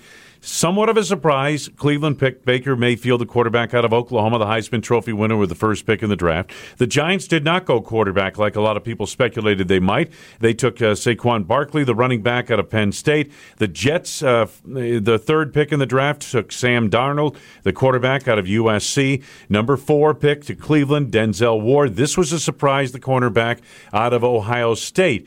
Denver, number 5, Bradley Chubb, the edge rusher out of NC State. I'm sure they're really happy about that pick. Indianapolis from the Jets, Quentin Nelson, the offensive guard, Notre Dame. Number 7 pick went to Buffalo via trade with Tampa Bay. They took Josh Allen, the quarterback out of Wyoming. Number 8, Chicago, the linebacker, Roquan Smith from Georgia. Number 9 pick in the first round, Mike McGlinchey, offensive tackle, Notre Dame. Mild surprise maybe there. So with Arizona selecting here at number 10, the trade details, Oakland trades back to the 15th overall pick. They get a third-round pick, the 79th overall, and a fifth-round pick, the 152nd pick overall. And that's all for Arizona for the right to trade up to this number 10 pick here. Miami, number 11, Tampa Bay, 12, Washington, 13, and then you have the Packers at number 14. So, again, you start to do the math here, and you still have the two safeties that are on the board.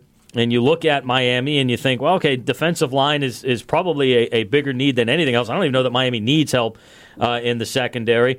Washington, another team that might look at secondary, they need some edge help. They need some defensive line help as well.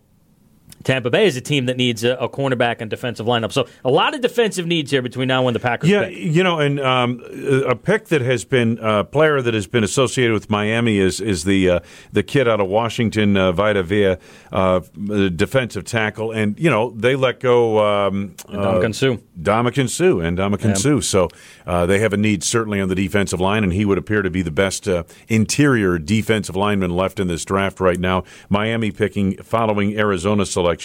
At number 11, Arizona's picking number 10, just ahead of them, and the pick is in a few moments. We should know it. But very interesting the way this first round has gone. Not anything like what I thought. We've seen, 2 trades so far in this first round, people moving up, but it'll be interesting to see what happens later in the round as well. It looks like this is definitely going to be Josh Rosen, the quarterback out of UCLA, which make a lot of sense for Arizona to trade up here and take that selection. So then you look at Miami, and I think you start to see again that defensive line get into focus here. And you look at a guy like Vita Vea, as you mentioned, Maurice Hurst as well, out of Michigan. Will we see a run on those interior defensive linemen, which you would think, even though Vita Vea came in for a visit for the Packers, a pre-draft visit, you would think just with where their roster is now that would not be a direction Brian Gutekunst would go in. Roger Goodell announcing the trade of the Raiders pick to the Arizona Cardinals. Josh Rosen, the quarterback, as Jeff had reported, is off the board now. With the 10th pick, he goes to Arizona. 4 quarterbacks for the first time ever in the first 10 picks of an NFL draft. The Miami Dolphins now on the clock with pick number 11. We will step aside. This is WTMJ.com's Packers Draft Central. Behind the mic and inside the clubhouse, Brewers radio voice Jeff Levering goes Brewers 360 with Gene Miller. Wednesday mornings at 8:15. Just another day at the office last night, huh? Yeah, no big deal. Major League history has never been happened before. You just never know what you're going to see when you show up at the ballpark. Sponsored by Palermo's King Cheese Pizza, Wenninger Compressor, and Wasco Windows. The Brewers play here. WTMJ. Hey, boaters, cruise to Kendall Marine. We've got everything you need but the water. Got an old boat, a new boat in between. Kendall Marine. Upholstery and parts, hard to find things. Kendall Marine. Hey, boaters, cruise to Kendall Marine. We got everything you need but the water. Everything you need but the water. Hey, boaters, cruise to Kendall Marine. We got everything you need but the water. Like a boat-loving kid in a candy store. Kendall Marine. If you have a question, we have the expertise at Kendall Marine. Hey, boaters, cruise to Kendall Marine. We got everything you need but the water. Easy to find at 57th and Ryan Road in Franklin or at KendorMarine.com. Gina Della from Pella. There's a rumor going around that you're into black magic. Oh, I've just been messing around with this crystal ball. Does it work? Would you like new windows for spring from Pella Windows and Doors of Wisconsin, but can't spend the money right now? Whoa, you're a mind reader too? Yes, that's true. Oh, great and powerful crystal ball. Send us a message from somewhere beyond. Oh, brother. No, hang on. I see your home. It's 2 stories. It's a ranch. With a basement. No basement. Oh, right. No basement. And the year is 2020. The beautiful new windows you purchased this spring from Pella Windows and Doors of Wisconsin look just as spectacular 2 years later, except you're richer. Yeah, right. No, really. You could make this happen. The deal is real. Right now, make no payments with no interest for 2 years at Pella Windows and Doors of Wisconsin. I get it now. I could really enjoy spring with incredible new windows and invest the money because I won't owe anything until 2020. Exactly. Visit PellaWI.com/radio. This is Steve Scafidi. When will State Senator Lena Taylor address the real question? Did you say it or not? I'll ask my Friday Forum guests that question when they join me at 11:07. Conservative Talk, Wisconsin Values, WTMJ. Welcome back to Packers Draft Central and our coverage of a 2018 NFL Draft on WTMJ.com.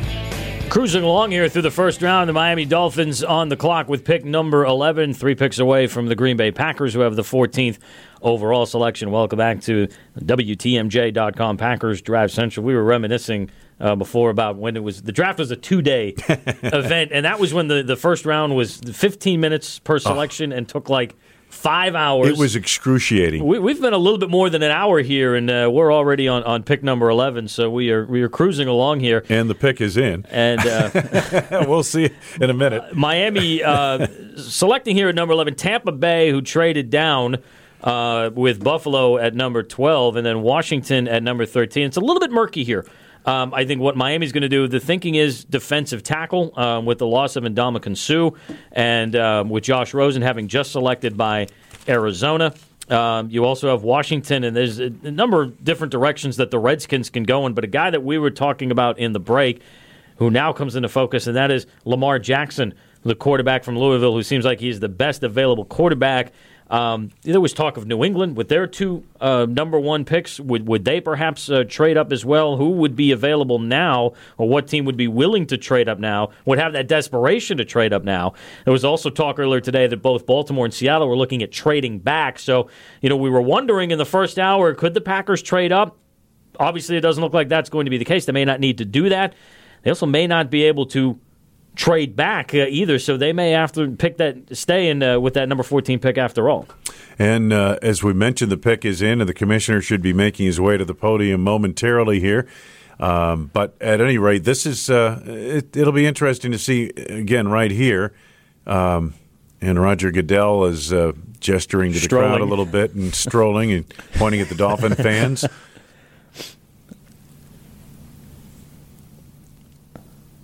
Minkah Fitzpatrick goes to the Dolphins. He's the safety cornerback, one of the most versatile defensive backs in this draft. Of course, I just said that the Dolphins didn't appear to have a need in the secondary, so of course they take Fitzpatrick. So a couple of things here. Minkah Fitzpatrick is, I think of the two safeties, he's a lot more of a cover guy than Derwin James is. And while at Alabama, he did a little bit on the perimeter work.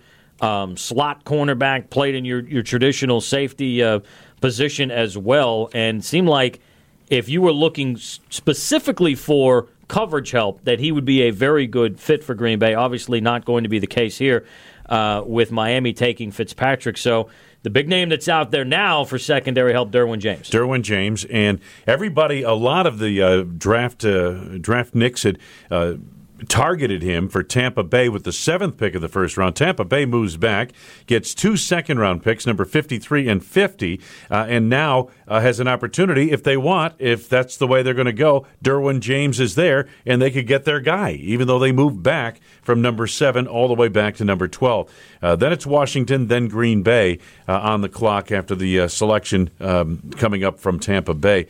Just really interesting. Now, from a Packers standpoint, who's still out there? Who's in your bullpen? The defensive backs have been kind of picked over a little bit, but Tremaine Edmonds, you figure, is going to be there. Jari Alexander out of Louisville, the cornerback, possibly could be there. Marcus Davenport is still on the board. Is it too high to take that youngster out of Texas San Antonio? Only time will tell, but Minkah Fitzpatrick, a guy that I know the Packers would have loved to have had, is off the board. One unfortunate thing was the Packers and Redskins tied for the best for their record last year. And the second tiebreaker was strength of schedule. They tied on that, too. Then there was a tiebreaker with common opponents, and one opponent for Washington lost. Then and one against Green Bay. So they were able to get to 13 rather than 14, and that might come into play right now because Green Bay would be sitting a lot better at 13 than they would at 14. It's a shame that they lost that tiebreaker to Washington. So it was the common opponent's tiebreaker. It was a common.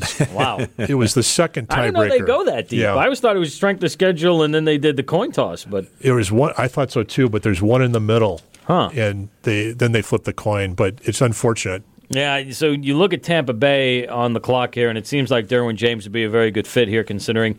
And, of course, the team that we saw in the 2017 season that have a nice front seven, but they really need a lot of work in their secondary. The Redskins, among their many needs, outside linebacker, is that Tremaine Edmonds? Is that where he falls? So I think there's still a couple of interesting names here. But, yeah, I think you kind of feel now a couple of these guys, slid out of the top 10 we maybe didn't expect. Number 13 looks a lot better than number 14. Yeah, it certainly does. And it usually does in these situations when you're coming down and you've got players in your bullpen that are now crossed off because they've already been picked. I wonder if Washington might think running back here, too. But, again, cornerback, as you mentioned, is a need. They even defensive tackle, linebacker. Seems like everybody needs an edge rusher, don't they? I mean, who doesn't need an edge rusher? So it'll be interesting to see where they go. But I still think Tampa Bay is Derwin James, and I think they're really just high-fiving in that draft room right now, saying, hey, we got a couple of extra second-day picks, and we got the guy we had targeted anyway. And by the way, if you're wondering here what's going on, well, you can watch us on WTMJ.com/StudioCam. Of course, you can listen to us through the Listen Live tab on WTMJ.com or the WTMJ mobile app. You can also follow instant updates on our WTMJ second screen coverage of the draft at WTMJ.com. Of course, you can tweet us as well, Jeff_Falconio, at Wayne Larrivee, and at Marquette Hoops. Is that you, John? Yes. All right. Excellent. I read, I think it was Aaron Nagler, who speculated that Washington might go running back. Mm-hmm. Perhaps Sony Michel from Georgia, because we know Alex Smith is Captain Checkdown. And yeah, well, and, you're right. In the presence of Kareem Hunt last year in Kansas City, really stepped Smith's game up. So, here's another thing. Of course, this is not a surprise. Wide receivers are all still on the board. Yeah. Redskins maybe surprise and get another weapon for Smith. Yeah, and they added Paul Richardson in the offseason through the free agency process. I'm not sure wide receiver would be on their radar necessarily, but when you're looking at a position group, Jeff, and all of them are still there, you know what I mean? It's tempting whether you need one or not. Let's get the best player at that position. But at any rate, we'll see how that works out. Tampa Bay's pick is in a moment we should know, and that will get us one step closer to the Packers pick coming up. Yeah, and you have to think Tampa Bay will go defense here. I haven't seen any chatter on Twitter yet as to what the Buccaneers are going to do. Why don't we do this? Why don't we step aside, and when we come back, we'll get you Tampa Bay's pick, and we'll also get you ready for 2 picks away, the Green Bay Packers at number 14. This is WTMJ.com's Packers Draft Central. This is Jeff Wagner. President Trump's former lawyer, Michael Cohen, now says he's planning to take the 5th. Some people think this means the president is in trouble. I don't agree. I'll explain why at 12:25 on Friday. Conservative Talk, Wisconsin Values, WTMJ. And now, WTMJ's first pitch. The Brewers' run of good baseball continues, having won 8 straight heading into their series opener in Chicago against the Cubs.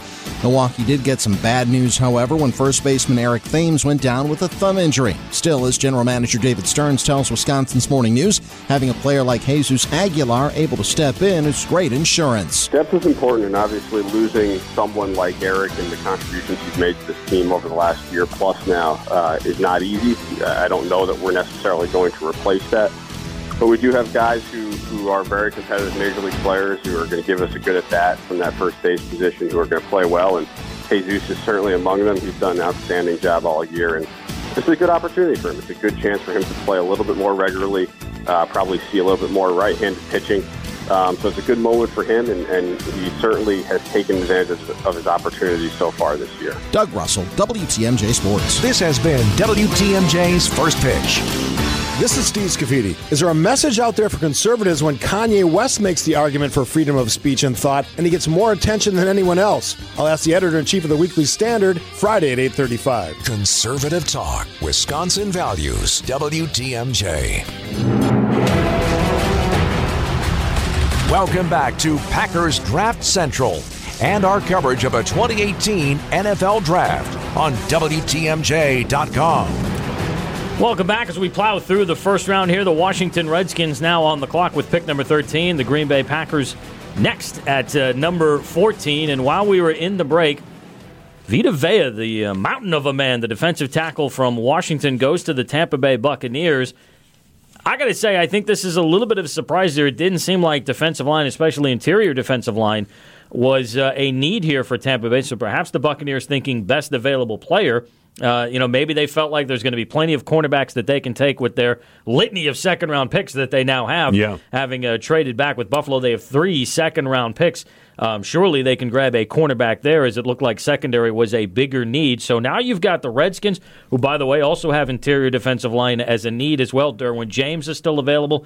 Tremaine Edmonds is still available as well. So it seems like, as we really start to focus in, one of those two guys could very well be the pick for Green Bay. I'm thinking the same thing, Jeff. I'm thinking it's either going to be Derwin James or Tremaine Edmonds, whoever's left on the board after Washington makes their pick. I guess it's possible they both could be on the board. And then what do you do? Where do you go there? Yeah, and so here's the thing with this Vea pick. Of course, we know Tampa Bay strength. You look at a guy like Gerald McCoy, he's a very good interior defensive lineman, very good at getting to the quarterback. Vea's more of a run stuffer, a space-eating, kind of a guy. But I think what's interesting is we looked at how tackle it's not a strong year, and there isn't really a great sense of urgency to get a tackle here in the first round. But guard, meanwhile, we see Quentin Nelson, goes pretty early. We may see a couple of other guards go here in the first round, and that's uncommon. I have to wonder if a big part of it is we're seeing a little bit of a trend of getting that pressure up the middle, of getting those impact defensive linemen, Aaron Donald, Gerald McCoy, and Ndamukong Suh, those kinds of guys, and it's now starting to put some emphasis on the interior part of the offensive line. Of course, edge rusher still very much in need. Everybody wants an elite edge rusher, but now it seems like teams are starting to think about ways that you can get pressure up the middle, And again, so you look at the center guard combination and how important that is going to be for some teams as we watch the first round unfold. I agree with you wholeheartedly, Jeff. Again, 2 offensive linemen have gone. Quentin Nelson, the offensive guard out of Notre Dame, 6th pick in the draft to Indianapolis, and Mike McGlinchey to San Francisco, the number 9 overall selection to the first round of the draft, offensive tackle, Notre Dame. Now, if you're the Green Bay Packers, and let's talk a little bit more about their situation on the offensive line. All right, just in case, we've seen some surprises, and, we may see a surprise in 2 picks here when the Packers are on the clock. But offensive tackle, if you're thinking, and again, they've asked Brian Bulaga to take a pay cut. He has refused. From what we're told, from what was reported by Bob McGinn of Bob McGinn Football, longtime beat writer on the Packers. So if you're thinking offensive tackle, you've got Connor Williams out there, you've got Colton Miller out there, Josh Spriggs and Brian Bulaga both coming off injuries. Questionable as to, will either one of them be ready for the start of training camp? I think that Spriggs has a better chance than Bulaga does of being ready and able to play at training camp. 2 tackles out there. Connor Williams out of Texas, the offensive tackle. Colton Miller out of UCLA. Early in the process, Jeff, I heard from a lot of people that they thought Colton Miller might be the best tackle in the draft. Yeah, and I think Connor Williams is in that discussion as well. The thing is, again, just the emphasis isn't there on tackles, so you get the sense that these are guys that are, day one picks to be sure, but probably aren't going to go until we get into the 20s. Yeah. So, what's interesting about that is once you get past those first 3 guys, McGlinchey's already off the board, Williams, Miller, and maybe even Orlando Brown, it really thins out at tackle, and you may not need to get a tackle, until you get into the 4th round. Of course, the Packers have a ton of picks in day 3, so it'll be interesting to see how they approach the offensive line and looking to replenish some depth there, and of course also really not knowing what the right side of the line is going to look like on week 1. Absolutely. Again, the pick is in now for Washington. We'll know it in a moment. I really think it's probably going to be Derwin James, the safety. That's just my guess right now. And then the Packers, well, they picked Tremaine Edmonds, the highest-rated linebacker left in the draft. And again, Jeff, more of an inside guy, would you say? Runs a 4.5, 4.40. Edmonds is he's an interesting guy because if you compare him to Roquan Smith, he's much bigger. Okay. And I think overall he is he might even be a better linebacker, but I don't know that he has that elite quickness, to get to the quarterback. Exactly. Yeah. I don't know that he has the explosion to get to the quarterback, and I think a lot like Smith, though, a guy that you can play inside, but if you're going to play him outside, probably more of a right outside linebacker than a left outside linebacker where you would put your pass rushing specialist, and I believe this is going to be another defensive tackle here for Washington, Deron Payne. Wow. So we mentioned the Redskins had a little bit of the need inside their defensive line, so another Alabama defensive player goes. This has got to be almost best-case scenario here for the Packers because you have an edge guy or potential edge guy in Edmonds. We're talking about more of a right-side linebacker if you want the depth there. But Derwin James is a guy that strikes me as a Morgan Burnett type of a safety. I think you can put him in the slot position in coverage. You can put him up at that linebacker position. He is good against run support. He can get to the quarterback as well. He had a handful of sacks in his college career, and he's kind of he may not really have a position. He's maybe like a Jabril Peppers kind of a guy, and that you can put him in a number of different spots on the field, which could be a plus but might also be a minus because you may not know exactly what his identity is.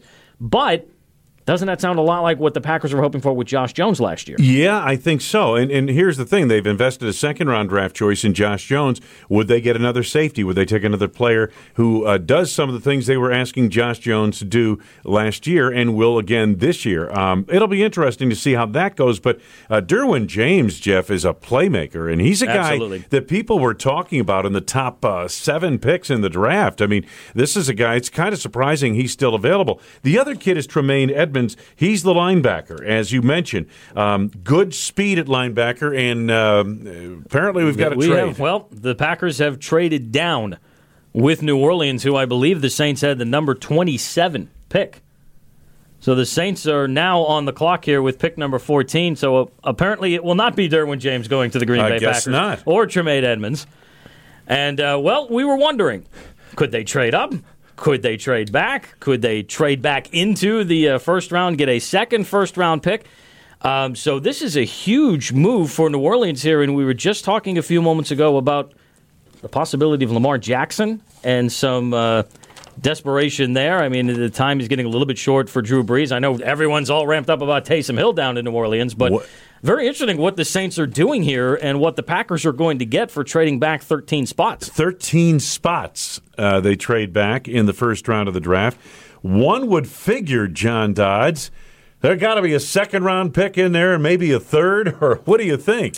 I think what they're going to try to do is trade up into the strength of the draft, and that would be defensive back and then maybe some edge rusher, but not the elite edge rushers.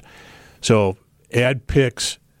So they'll have, probably 14 picks, 12 to 14, and then package them and come up. Ian Rappaport is reporting that the Saints give up number 27, number 147. That is a fifth-round pick, and next year's first-rounder. Oh. So if that's the case, it'll be now really interesting to see, could the Packers then trade up from number 27, since they now have an extra fifth-round pick? But now, of course, they have, if this is true, they will have two number ones in 2019. Wow. Wow, that's a rare. And Wayne, we were talking about how one of the drawbacks to trading up, and if you want to get into the top 10 or if you want to make that big leap, you almost always have to give up next year's first round. Mm-hmm. And coming in with 12 picks, it didn't seem like the Packers would trade back, but that siren's call of two number one picks next year is very tempting. I think you're exactly right. I mean, that's interesting what they did, and I'm sure that first-round pick is why they did it. Here's another thing, and you can say this about almost any draft. There comes a certain point in terms of the talent level where the guy you pick, like people were saying for Green Bay, the guy they get at 14 is the same caliber of player they can get at 34. You know what I mean? Yeah. So, and that happens every year in the draft, folks. That's not indigenous to this, and that's not casting aspersions against this draft at all. But that's kind of the way it is, generally. And so the Packers must feel like they can get a player at 27 that's pretty close to what they could get at 14. I don't know. It's official now. The Saints picking here at number 14. The Packers will get pick number 27. That was New Orleans' first-round pick. They get their first-round pick next year. And then fifth-round pick number 147 as well. Interesting point, Wayne, because edge rushers. All right, Bradley Chubb was the best. Roquan Smith, number 2.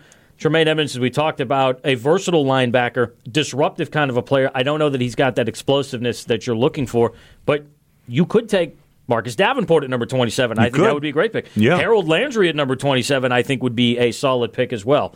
If you were to look at cornerback, now I know Derwin James certainly seemed like a very tempting pick, but again, not quite the cover guy that Minkah Fitzpatrick is. Obviously not even a cornerback. He is more of a safety, and you have that kind of versatile player in Josh Jones. When you talk about the remaining cornerbacks that are going to be on the board, take the next 4 or 5. I don't know that there's a great difference between those guys. Yeah. You can still get yourself a solid cornerback with a first-round grade that probably would have been a reach at number 14. Yeah, maybe. I mean, and again, as I said, the safety, as much as I like Derwin James, they kind of have a guy who does what Derwin James would be expected to do on the roster, and he's just a second-year player.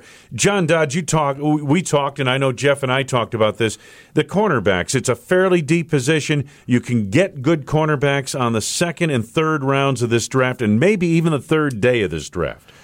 You can, and there was a scenario where I know we were talking in the last 2 weeks back and forth where the Packers trade back and take Oliver, the cornerback from Colorado, that a lot of teams like at the top of round 2.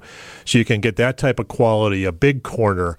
This guy is a kind of a locker room guy, a Craig Newsome guy, a good attitude guy. But now you can also then, you have 45, and you can, there's a safety from Wake Forest that I know they've been looking at. His name is Bates. And he's one of those Jermichael Finley types where the Packers took him a year early in the third round back in 2008 because they thought he was going to be a number 1 pick in 2009. So I think they're possibly going for a cornerback and then maybe a safety in Bates, and then they can come up with the with the USC outside linebacker coming up into round 2 or round 3 to get some edge pass rush. Ozwaku, I think his name is, from USC. So there's all sorts of things to do, but this is a rare feat for the Packers. I'm looking at the media guy, just remembering in 1991 the Packers had the 9th pick, and I heard from Tom Bratz that they thought they were going to take McCray, the tackle from Tennessee, and he was taking the pick before them. So they're at 9, and there for 15 minutes there was a debate what to do. With about a minute to go, Philadelphia called them up and said, would you trade 9 back to 20? We'll give you our number 1 pick next year in 1992. And Bratz said, fine. They had drafted Vinnie Clark at 20, and the next year Ron Wolf came in, I guess 3 months later after the season, or actually he came in October, took that number 1 pick and traded it for Brett Favre. So there's a lot of things that can happen with an extra number 1 pick. All right, we await the New Orleans selection here. The Packers have traded out of the number 14 pick. They will now pick number 27. We'll step aside. This is WTMJ.com's Packers Draft Central.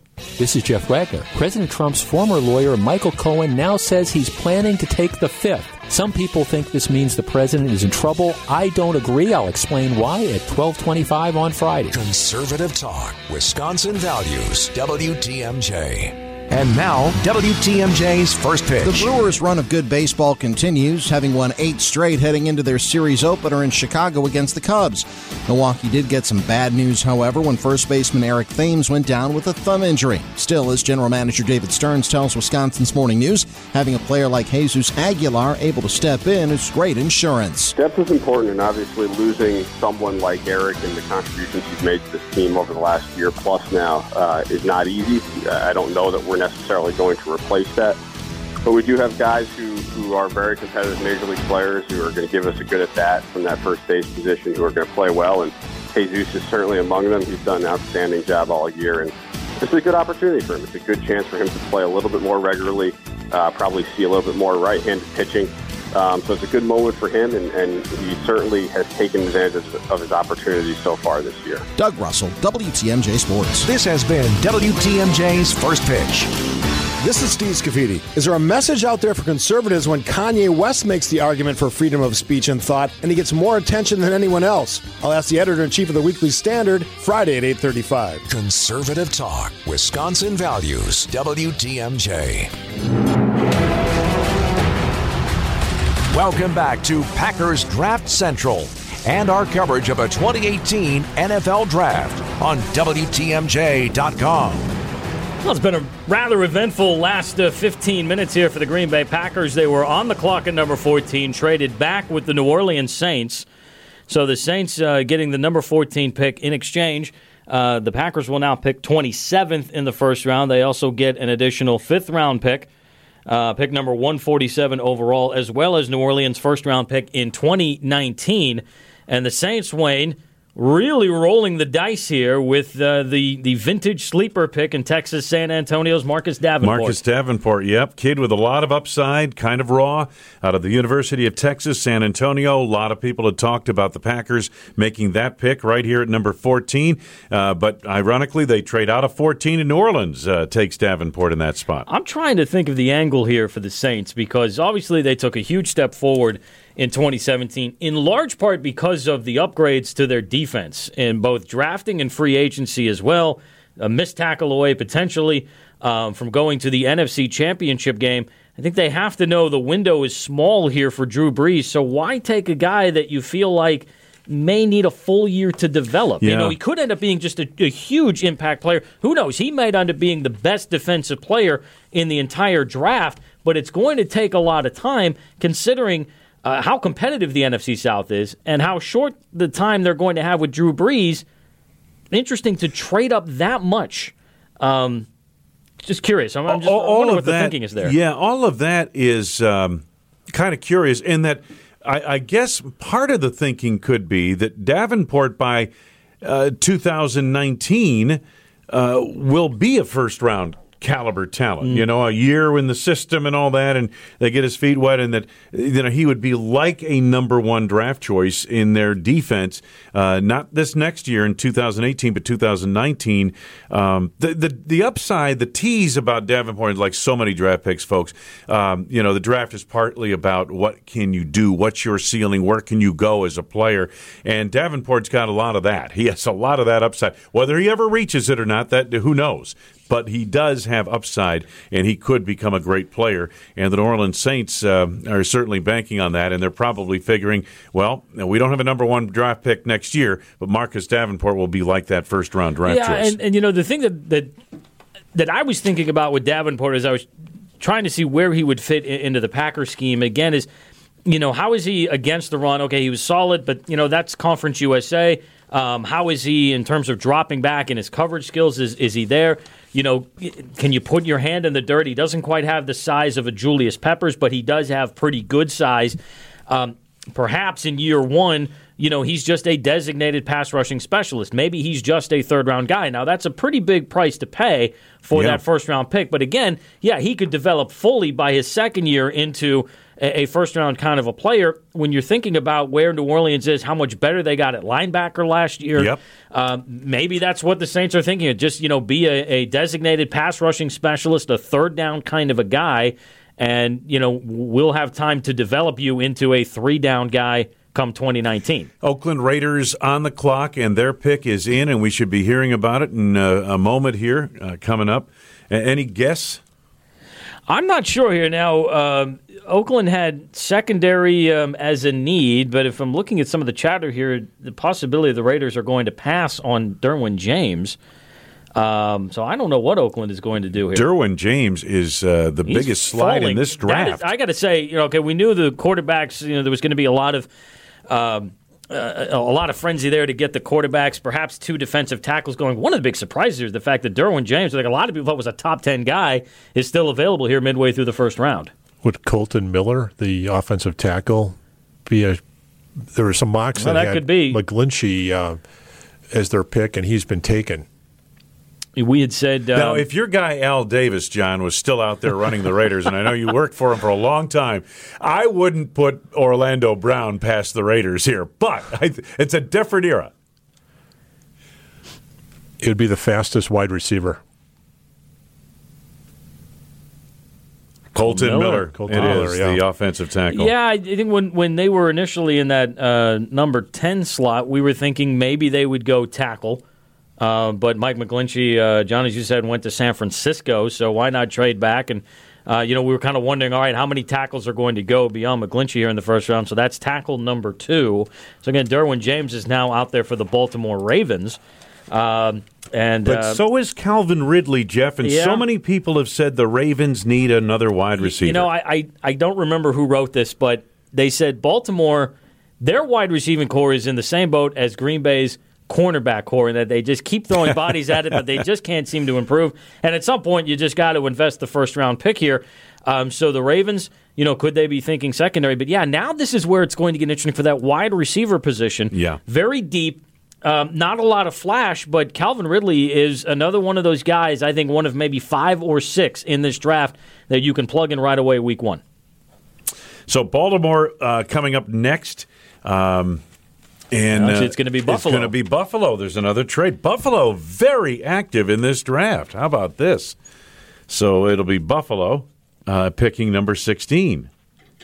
Now the Bills, I'm thinking back to last year. They had traded down with Kansas City, I believe. And so I think we kind of knew that they were going to be pretty active.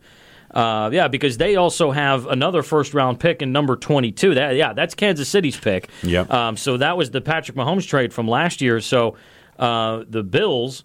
and they already took Josh Allen at 7. That's right. So the Bills traded up with Tampa Bay, gave up a couple of second-round picks, and now I'm assuming this must be their other first-round pick that they're trading up now to number 16, which was where the Ravens were supposed to select. Absolutely, it must be, and the Ravens moved then down to number 22, you would have to figure, at this point in time. And again, maybe Baltimore figures they can get their wide receiver a little bit later and maybe pick up an extra pick along the way. You're starting to get a sense of where this draft is going to go now. Okay, the quarterback frenzy is done.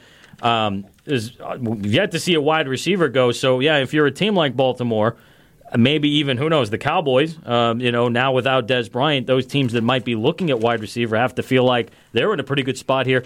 So are we going to start to see some of these teams trade back? Seattle was another team that sounded like they were thinking about trading back as well earlier in the day. I heard this yesterday. I heard that, the people were saying that what teams were going to do, there were a lot of teams looking to trade back in this draft. So, and we've seen that. And like I said, Buffalo has been the team that's been on the move up repeatedly in this first round of the draft.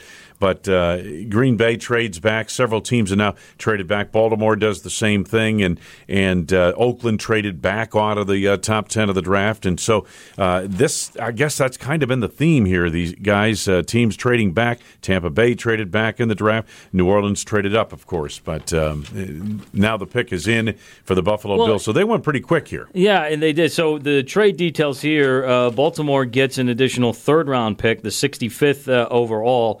And Buffalo will get Baltimore's fifth-round pick. That's the 154th overall. So the Bills had obviously a lot of currency here to move up twice. And, another position we haven't really talked about, running back as well, which, for a while there was not considered to be. It's very gauche to take a running back in the first round. Obviously, that's not the case anymore. But, it goes back to something that you had talked about a few minutes ago, Wayne, in that, when you look at cornerback, wide receiver, running back, a lot of these positions, you can get a guy here midway through the first round. You can also get him late in the first round, early in the second round as well. So we may be seeing a lot of trade and a lot of movement now between now and the end of the night. That's usually Buffalo Bills. It's Tremaine Edmonds. Yep. That's a guy, again, a lot of us had kind of focused on a little bit for Green Bay. Tremaine Edmonds, the linebacker out of Virginia Tech. Inside is what they list him at. I guess he could play outside, too. He's kind of a versatile type of player. He's only 19 years old, folks, and this is another guy, another typical draft-type guy where you're looking at him and you're saying the ceiling is way up there, okay? Definitely, yeah. He's not there now. He's not even close to the ceiling, but there is a great opportunity here. This kid could become a great player down the road. Yeah, and I think when you compare him to Roquan Smith, as we talked about, Edmonds, I think, is a better overall linebacker. He's really a hard hitter. I mean, he is a disruptive kind of a guy. Can get to the quarterback. Maybe doesn't have the explosiveness that Smith has, but certainly has the size. And, when looking at what the Bills wanted to do here, I think we knew quarterback was number one, but linebacker was a position that they were definitely looking at. So they have filled two of their big needs here already. All right, the L.A. Chargers are next up, barring a trade, and we're starting to see a flurry of them here in this first round. But, it's interesting that despite these trades, we haven't seen this round slow down whatsoever. They make a pick, the team knows what they want to do with it, and they do it, So it's been, in that regard, it's the first round has moved along nicely. But, this is Tremaine Edmonds, another guy that you look at, again, Marcus Davenport. These kids not quite ready to help you out immediately, but could be stars down the road if everything pans out well.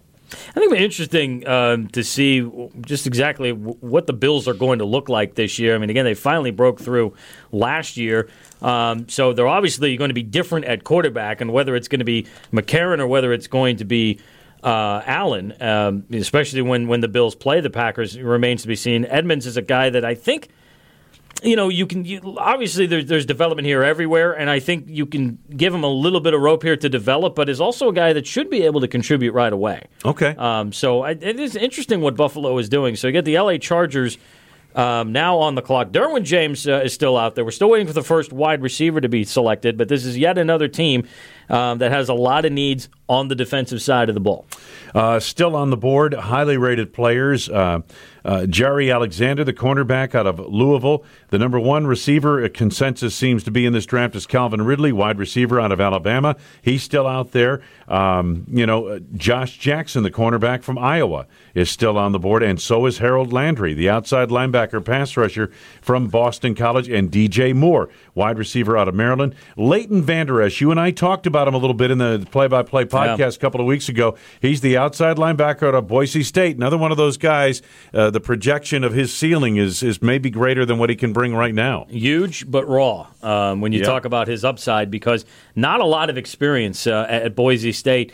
And, I'm thinking here as you look at cornerback, and again, I think you can go round 2, maybe even round 3, and still get a cornerback. Again, the coverage is important here, but with the 2 free agent signings that they've made here in the offseason, I think you feel a little bit better about where they are. Absolutely. At that position. Safety, another name that we talked about Josh Jones. What about Kentrell Bryce? Yeah. What do you think about his development? They like him. The coaches love Kentrell Bryce, a hitter in that secondary. They feel he's smart. He has good awareness.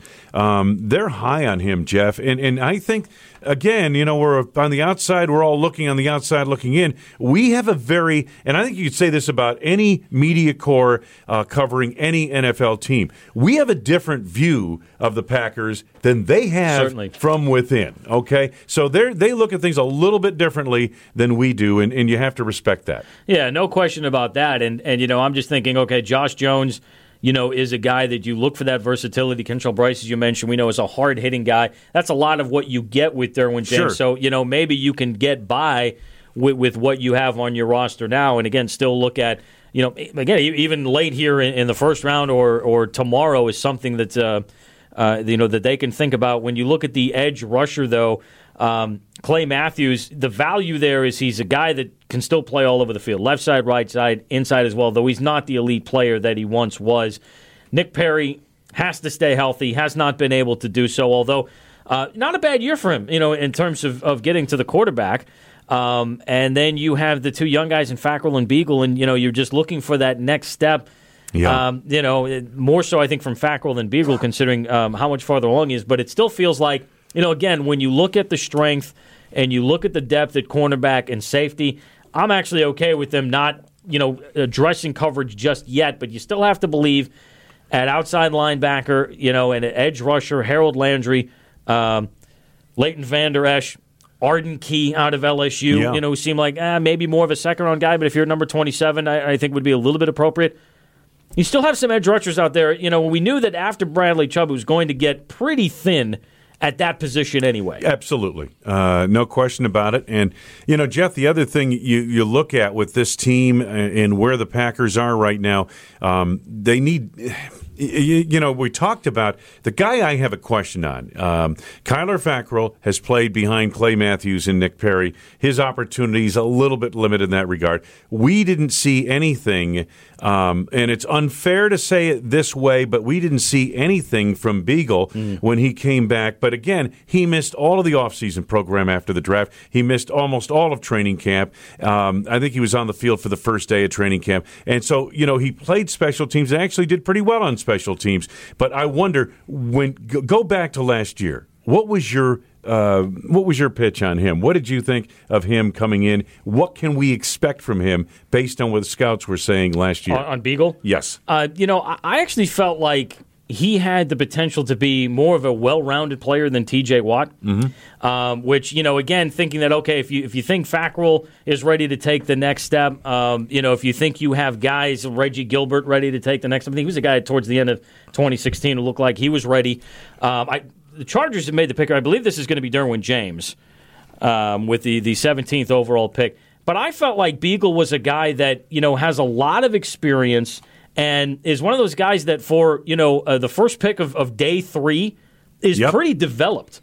And, is a guy that should be able to come in and contribute. But as you mentioned, you end up getting hurt, so it's really kind of a quote-unquote redshirt season for Beagle. I got high hopes for him, honestly, here in year number 2. Yep, and hopefully that he'll attain that because they certainly need him as a pass rusher. And Kyler Fackrell, people wondering, will he make the next step up? Now, it's been 3 years, so, we'll see. A lot of times players are what they are after year 2.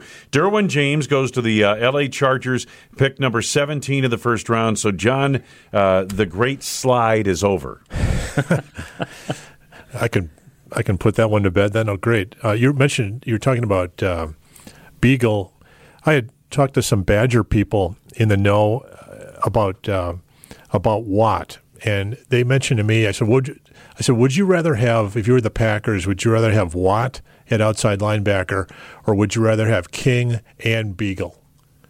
And all three of them said they'd rather have King and Beagle. And the reason is they thought that Watt's knee, he had 3 serious knee operations, and they thought that it would be too risky long-term for the Packers. And one of the reasons why Watt left early was because of the knees. So they were really high on Beagle, and if he can get that foot corrected. Yeah, he's got an injury issue, too, that could be, a problem. There's no doubt about that. He sure had energy, though. He sure does. And, John, the other thing he has is the instinct. You know what I mean? He could tell this guy's been around football. You can tell it's in his blood. It's in his family. We're told there's a trade going on right now between the Packers and Seahawks. And Green Bay back on the clock here. Seattle, we talked about earlier today, there was chatter that they wanted to trade out was it the number 18 pick, and so the Packers, who had the number 14 pick, traded back to number 27 with New Orleans, now trading up to number 18 with Seattle. Of course, we mentioned they have the capital to do it because after that New Orleans pick, they now have 13 picks here in this draft, and we don't have the details of the trade just yet, but all right, well. Seattle didn't have any second or third round picks coming into the draft. Okay. That's why they wanted to trade back. Makes sense. So we'll see what the Packers gave up here for this selection. So, well, the Packers have a second-round pick, and they have a second, they have a third, 2 fourths, and 2. Now 3 fifths? Actually, a 4 fifths. 4 fifths. Okay. I'll take another one of the 4 fifths. Yes. Yeah. I'm ready. Another maker's mark, 4 fifths. Let's go. And they can trade all those comp picks now, too, those compensatory picks. Yeah, so perhaps a little bit of a shame here that... if it's not whiskey, then what is it? I mean, come on. No, I'm kidding. The Derwin James is off the board, so yes. All the wide receivers still available. All of the cornerbacks outside of Denzel Ward is still out there as well. Anyone catch your eye here, Wayne? 2 guys would. Josh Jackson, possibly, the Iowa cornerback, did not run a good time in the 40. Harold Landry, if you want a pass rusher, Harold Landry is the guy. The Seahawks get the Packers' third-round pick. Is that what we're told? Third-round pick from Green Bay to Seattle. Third- and sixth-round picks, okay? So they still have John's 4 fifths. It's cooling in the freezer right now. But at any rate, those are 2 players that jump out. I mean, maybe Jerry Alexander. Isn't he a little bit undersized for what they like at cornerback, Alexander? And, Alexander, I think as a slot cover guy is okay. I wonder how he would be out on the perimeter. Yeah. I don't know that he's quite ready for that just yet. But then again, they may not need that here in his first year if that ends up being the guy. I think Josh Jackson is a really good pick here. The only question in him was the 40. I believe it was 4.53, if I'm not mistaken. Could have been a little quicker than that. And, of course, I'm sure if the Packers make this pick, their scouts probably have a better time than that on him. 1-year wonder at Iowa. And the thing you look at it, but what a year it was, Jeff. Yeah. 3 interceptions in the big upset of Penn State, 8 interceptions overall. He was outstanding. He's 6'1", has all the things you look for in a cornerback playing in Green Bay. Upside with a guy like Jackson is his coverage, as you mentioned, is outstanding. Yep. Didn't give up a touchdown after week 4. But physically, is he there? Yeah. That's the big question mark for me. Again, the coverage is fine, and if it ends up being Jackson. But when I look at, again, the cornerbacks that are on the board here, Alexander from Louisville, again, I think a good perimeter guy or a good inside guy. Don't know about him on the perimeter. Mike Hughes is physical, but maybe a touch below where guys like Jackson and Alexander are in coverage. John, a name that you mentioned like an hour ago, Isaiah Oliver, to me, is very intriguing because I think he has good but not great size, good but not great speed, good but not great coverage ability, and he kind of brings a lot of things to the table. He may not be great, but he's going to be good. And he's impressed everyone that he's interviewed with. Yep. And the Bears want him. I don't think he lasts past 39, so he'll be taken sometime here.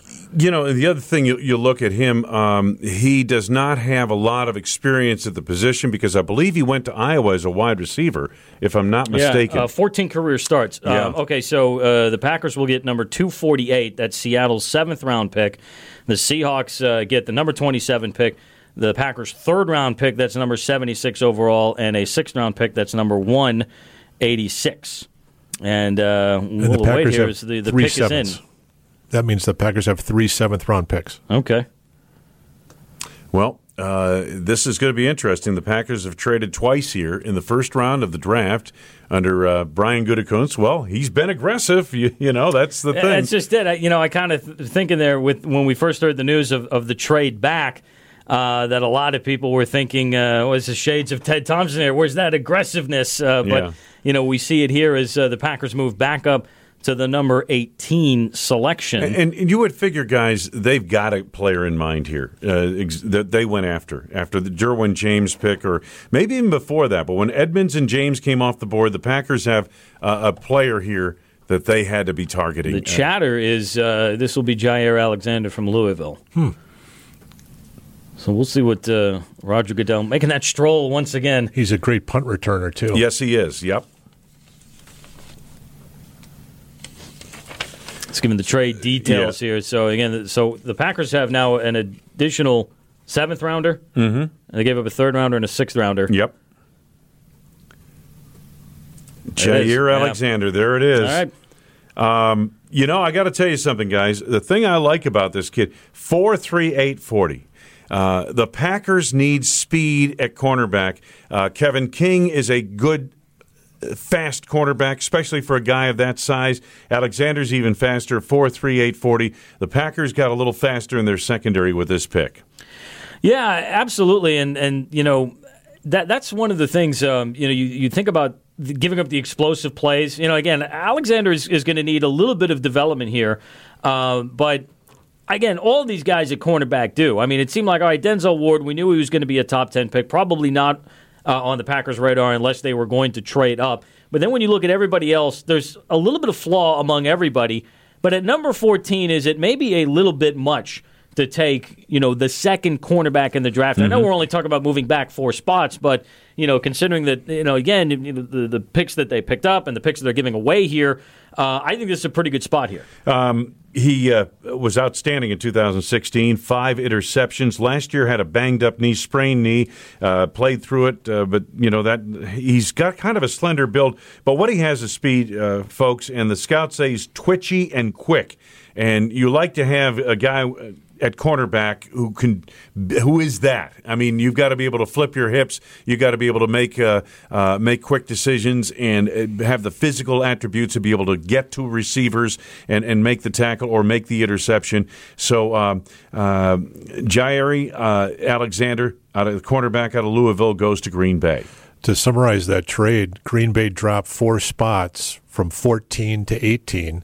They gave up the 76th pick, which is a third-round pick.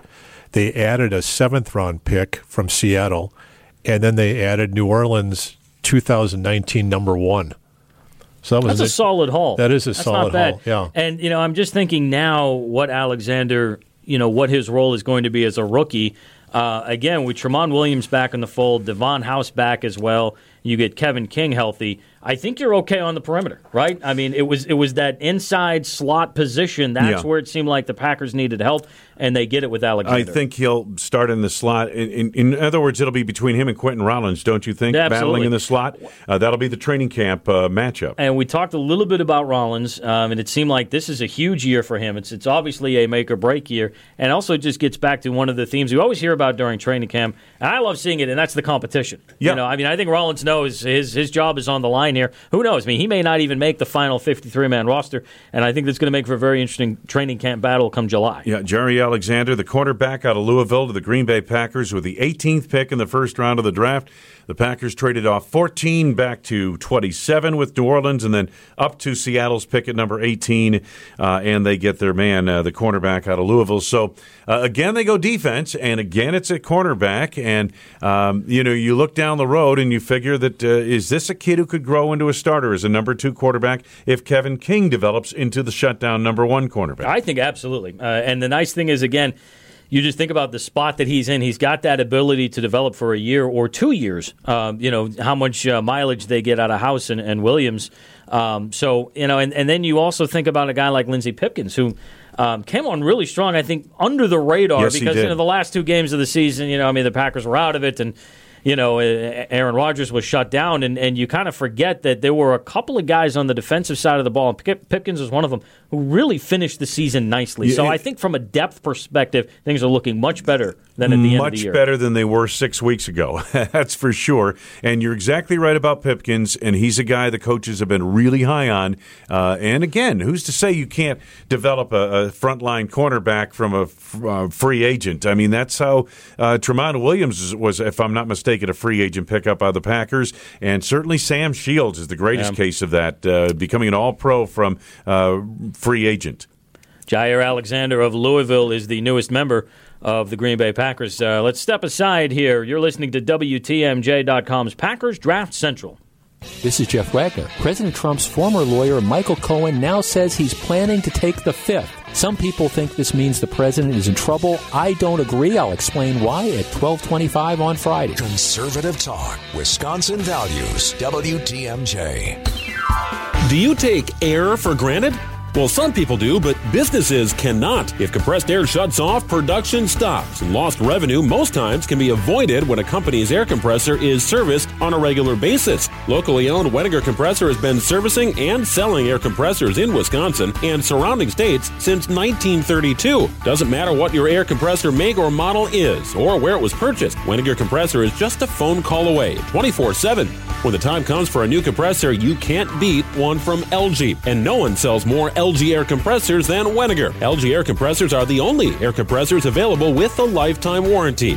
To help prevent an unexpected air compressor shutdown, creating major profit loss, call Weniger to schedule an evaluation of your equipment. 800-340-7798. 800-340-7798. So when you've lost pressure, don't let it stress you. Just call up the boys at Weniger Compressor.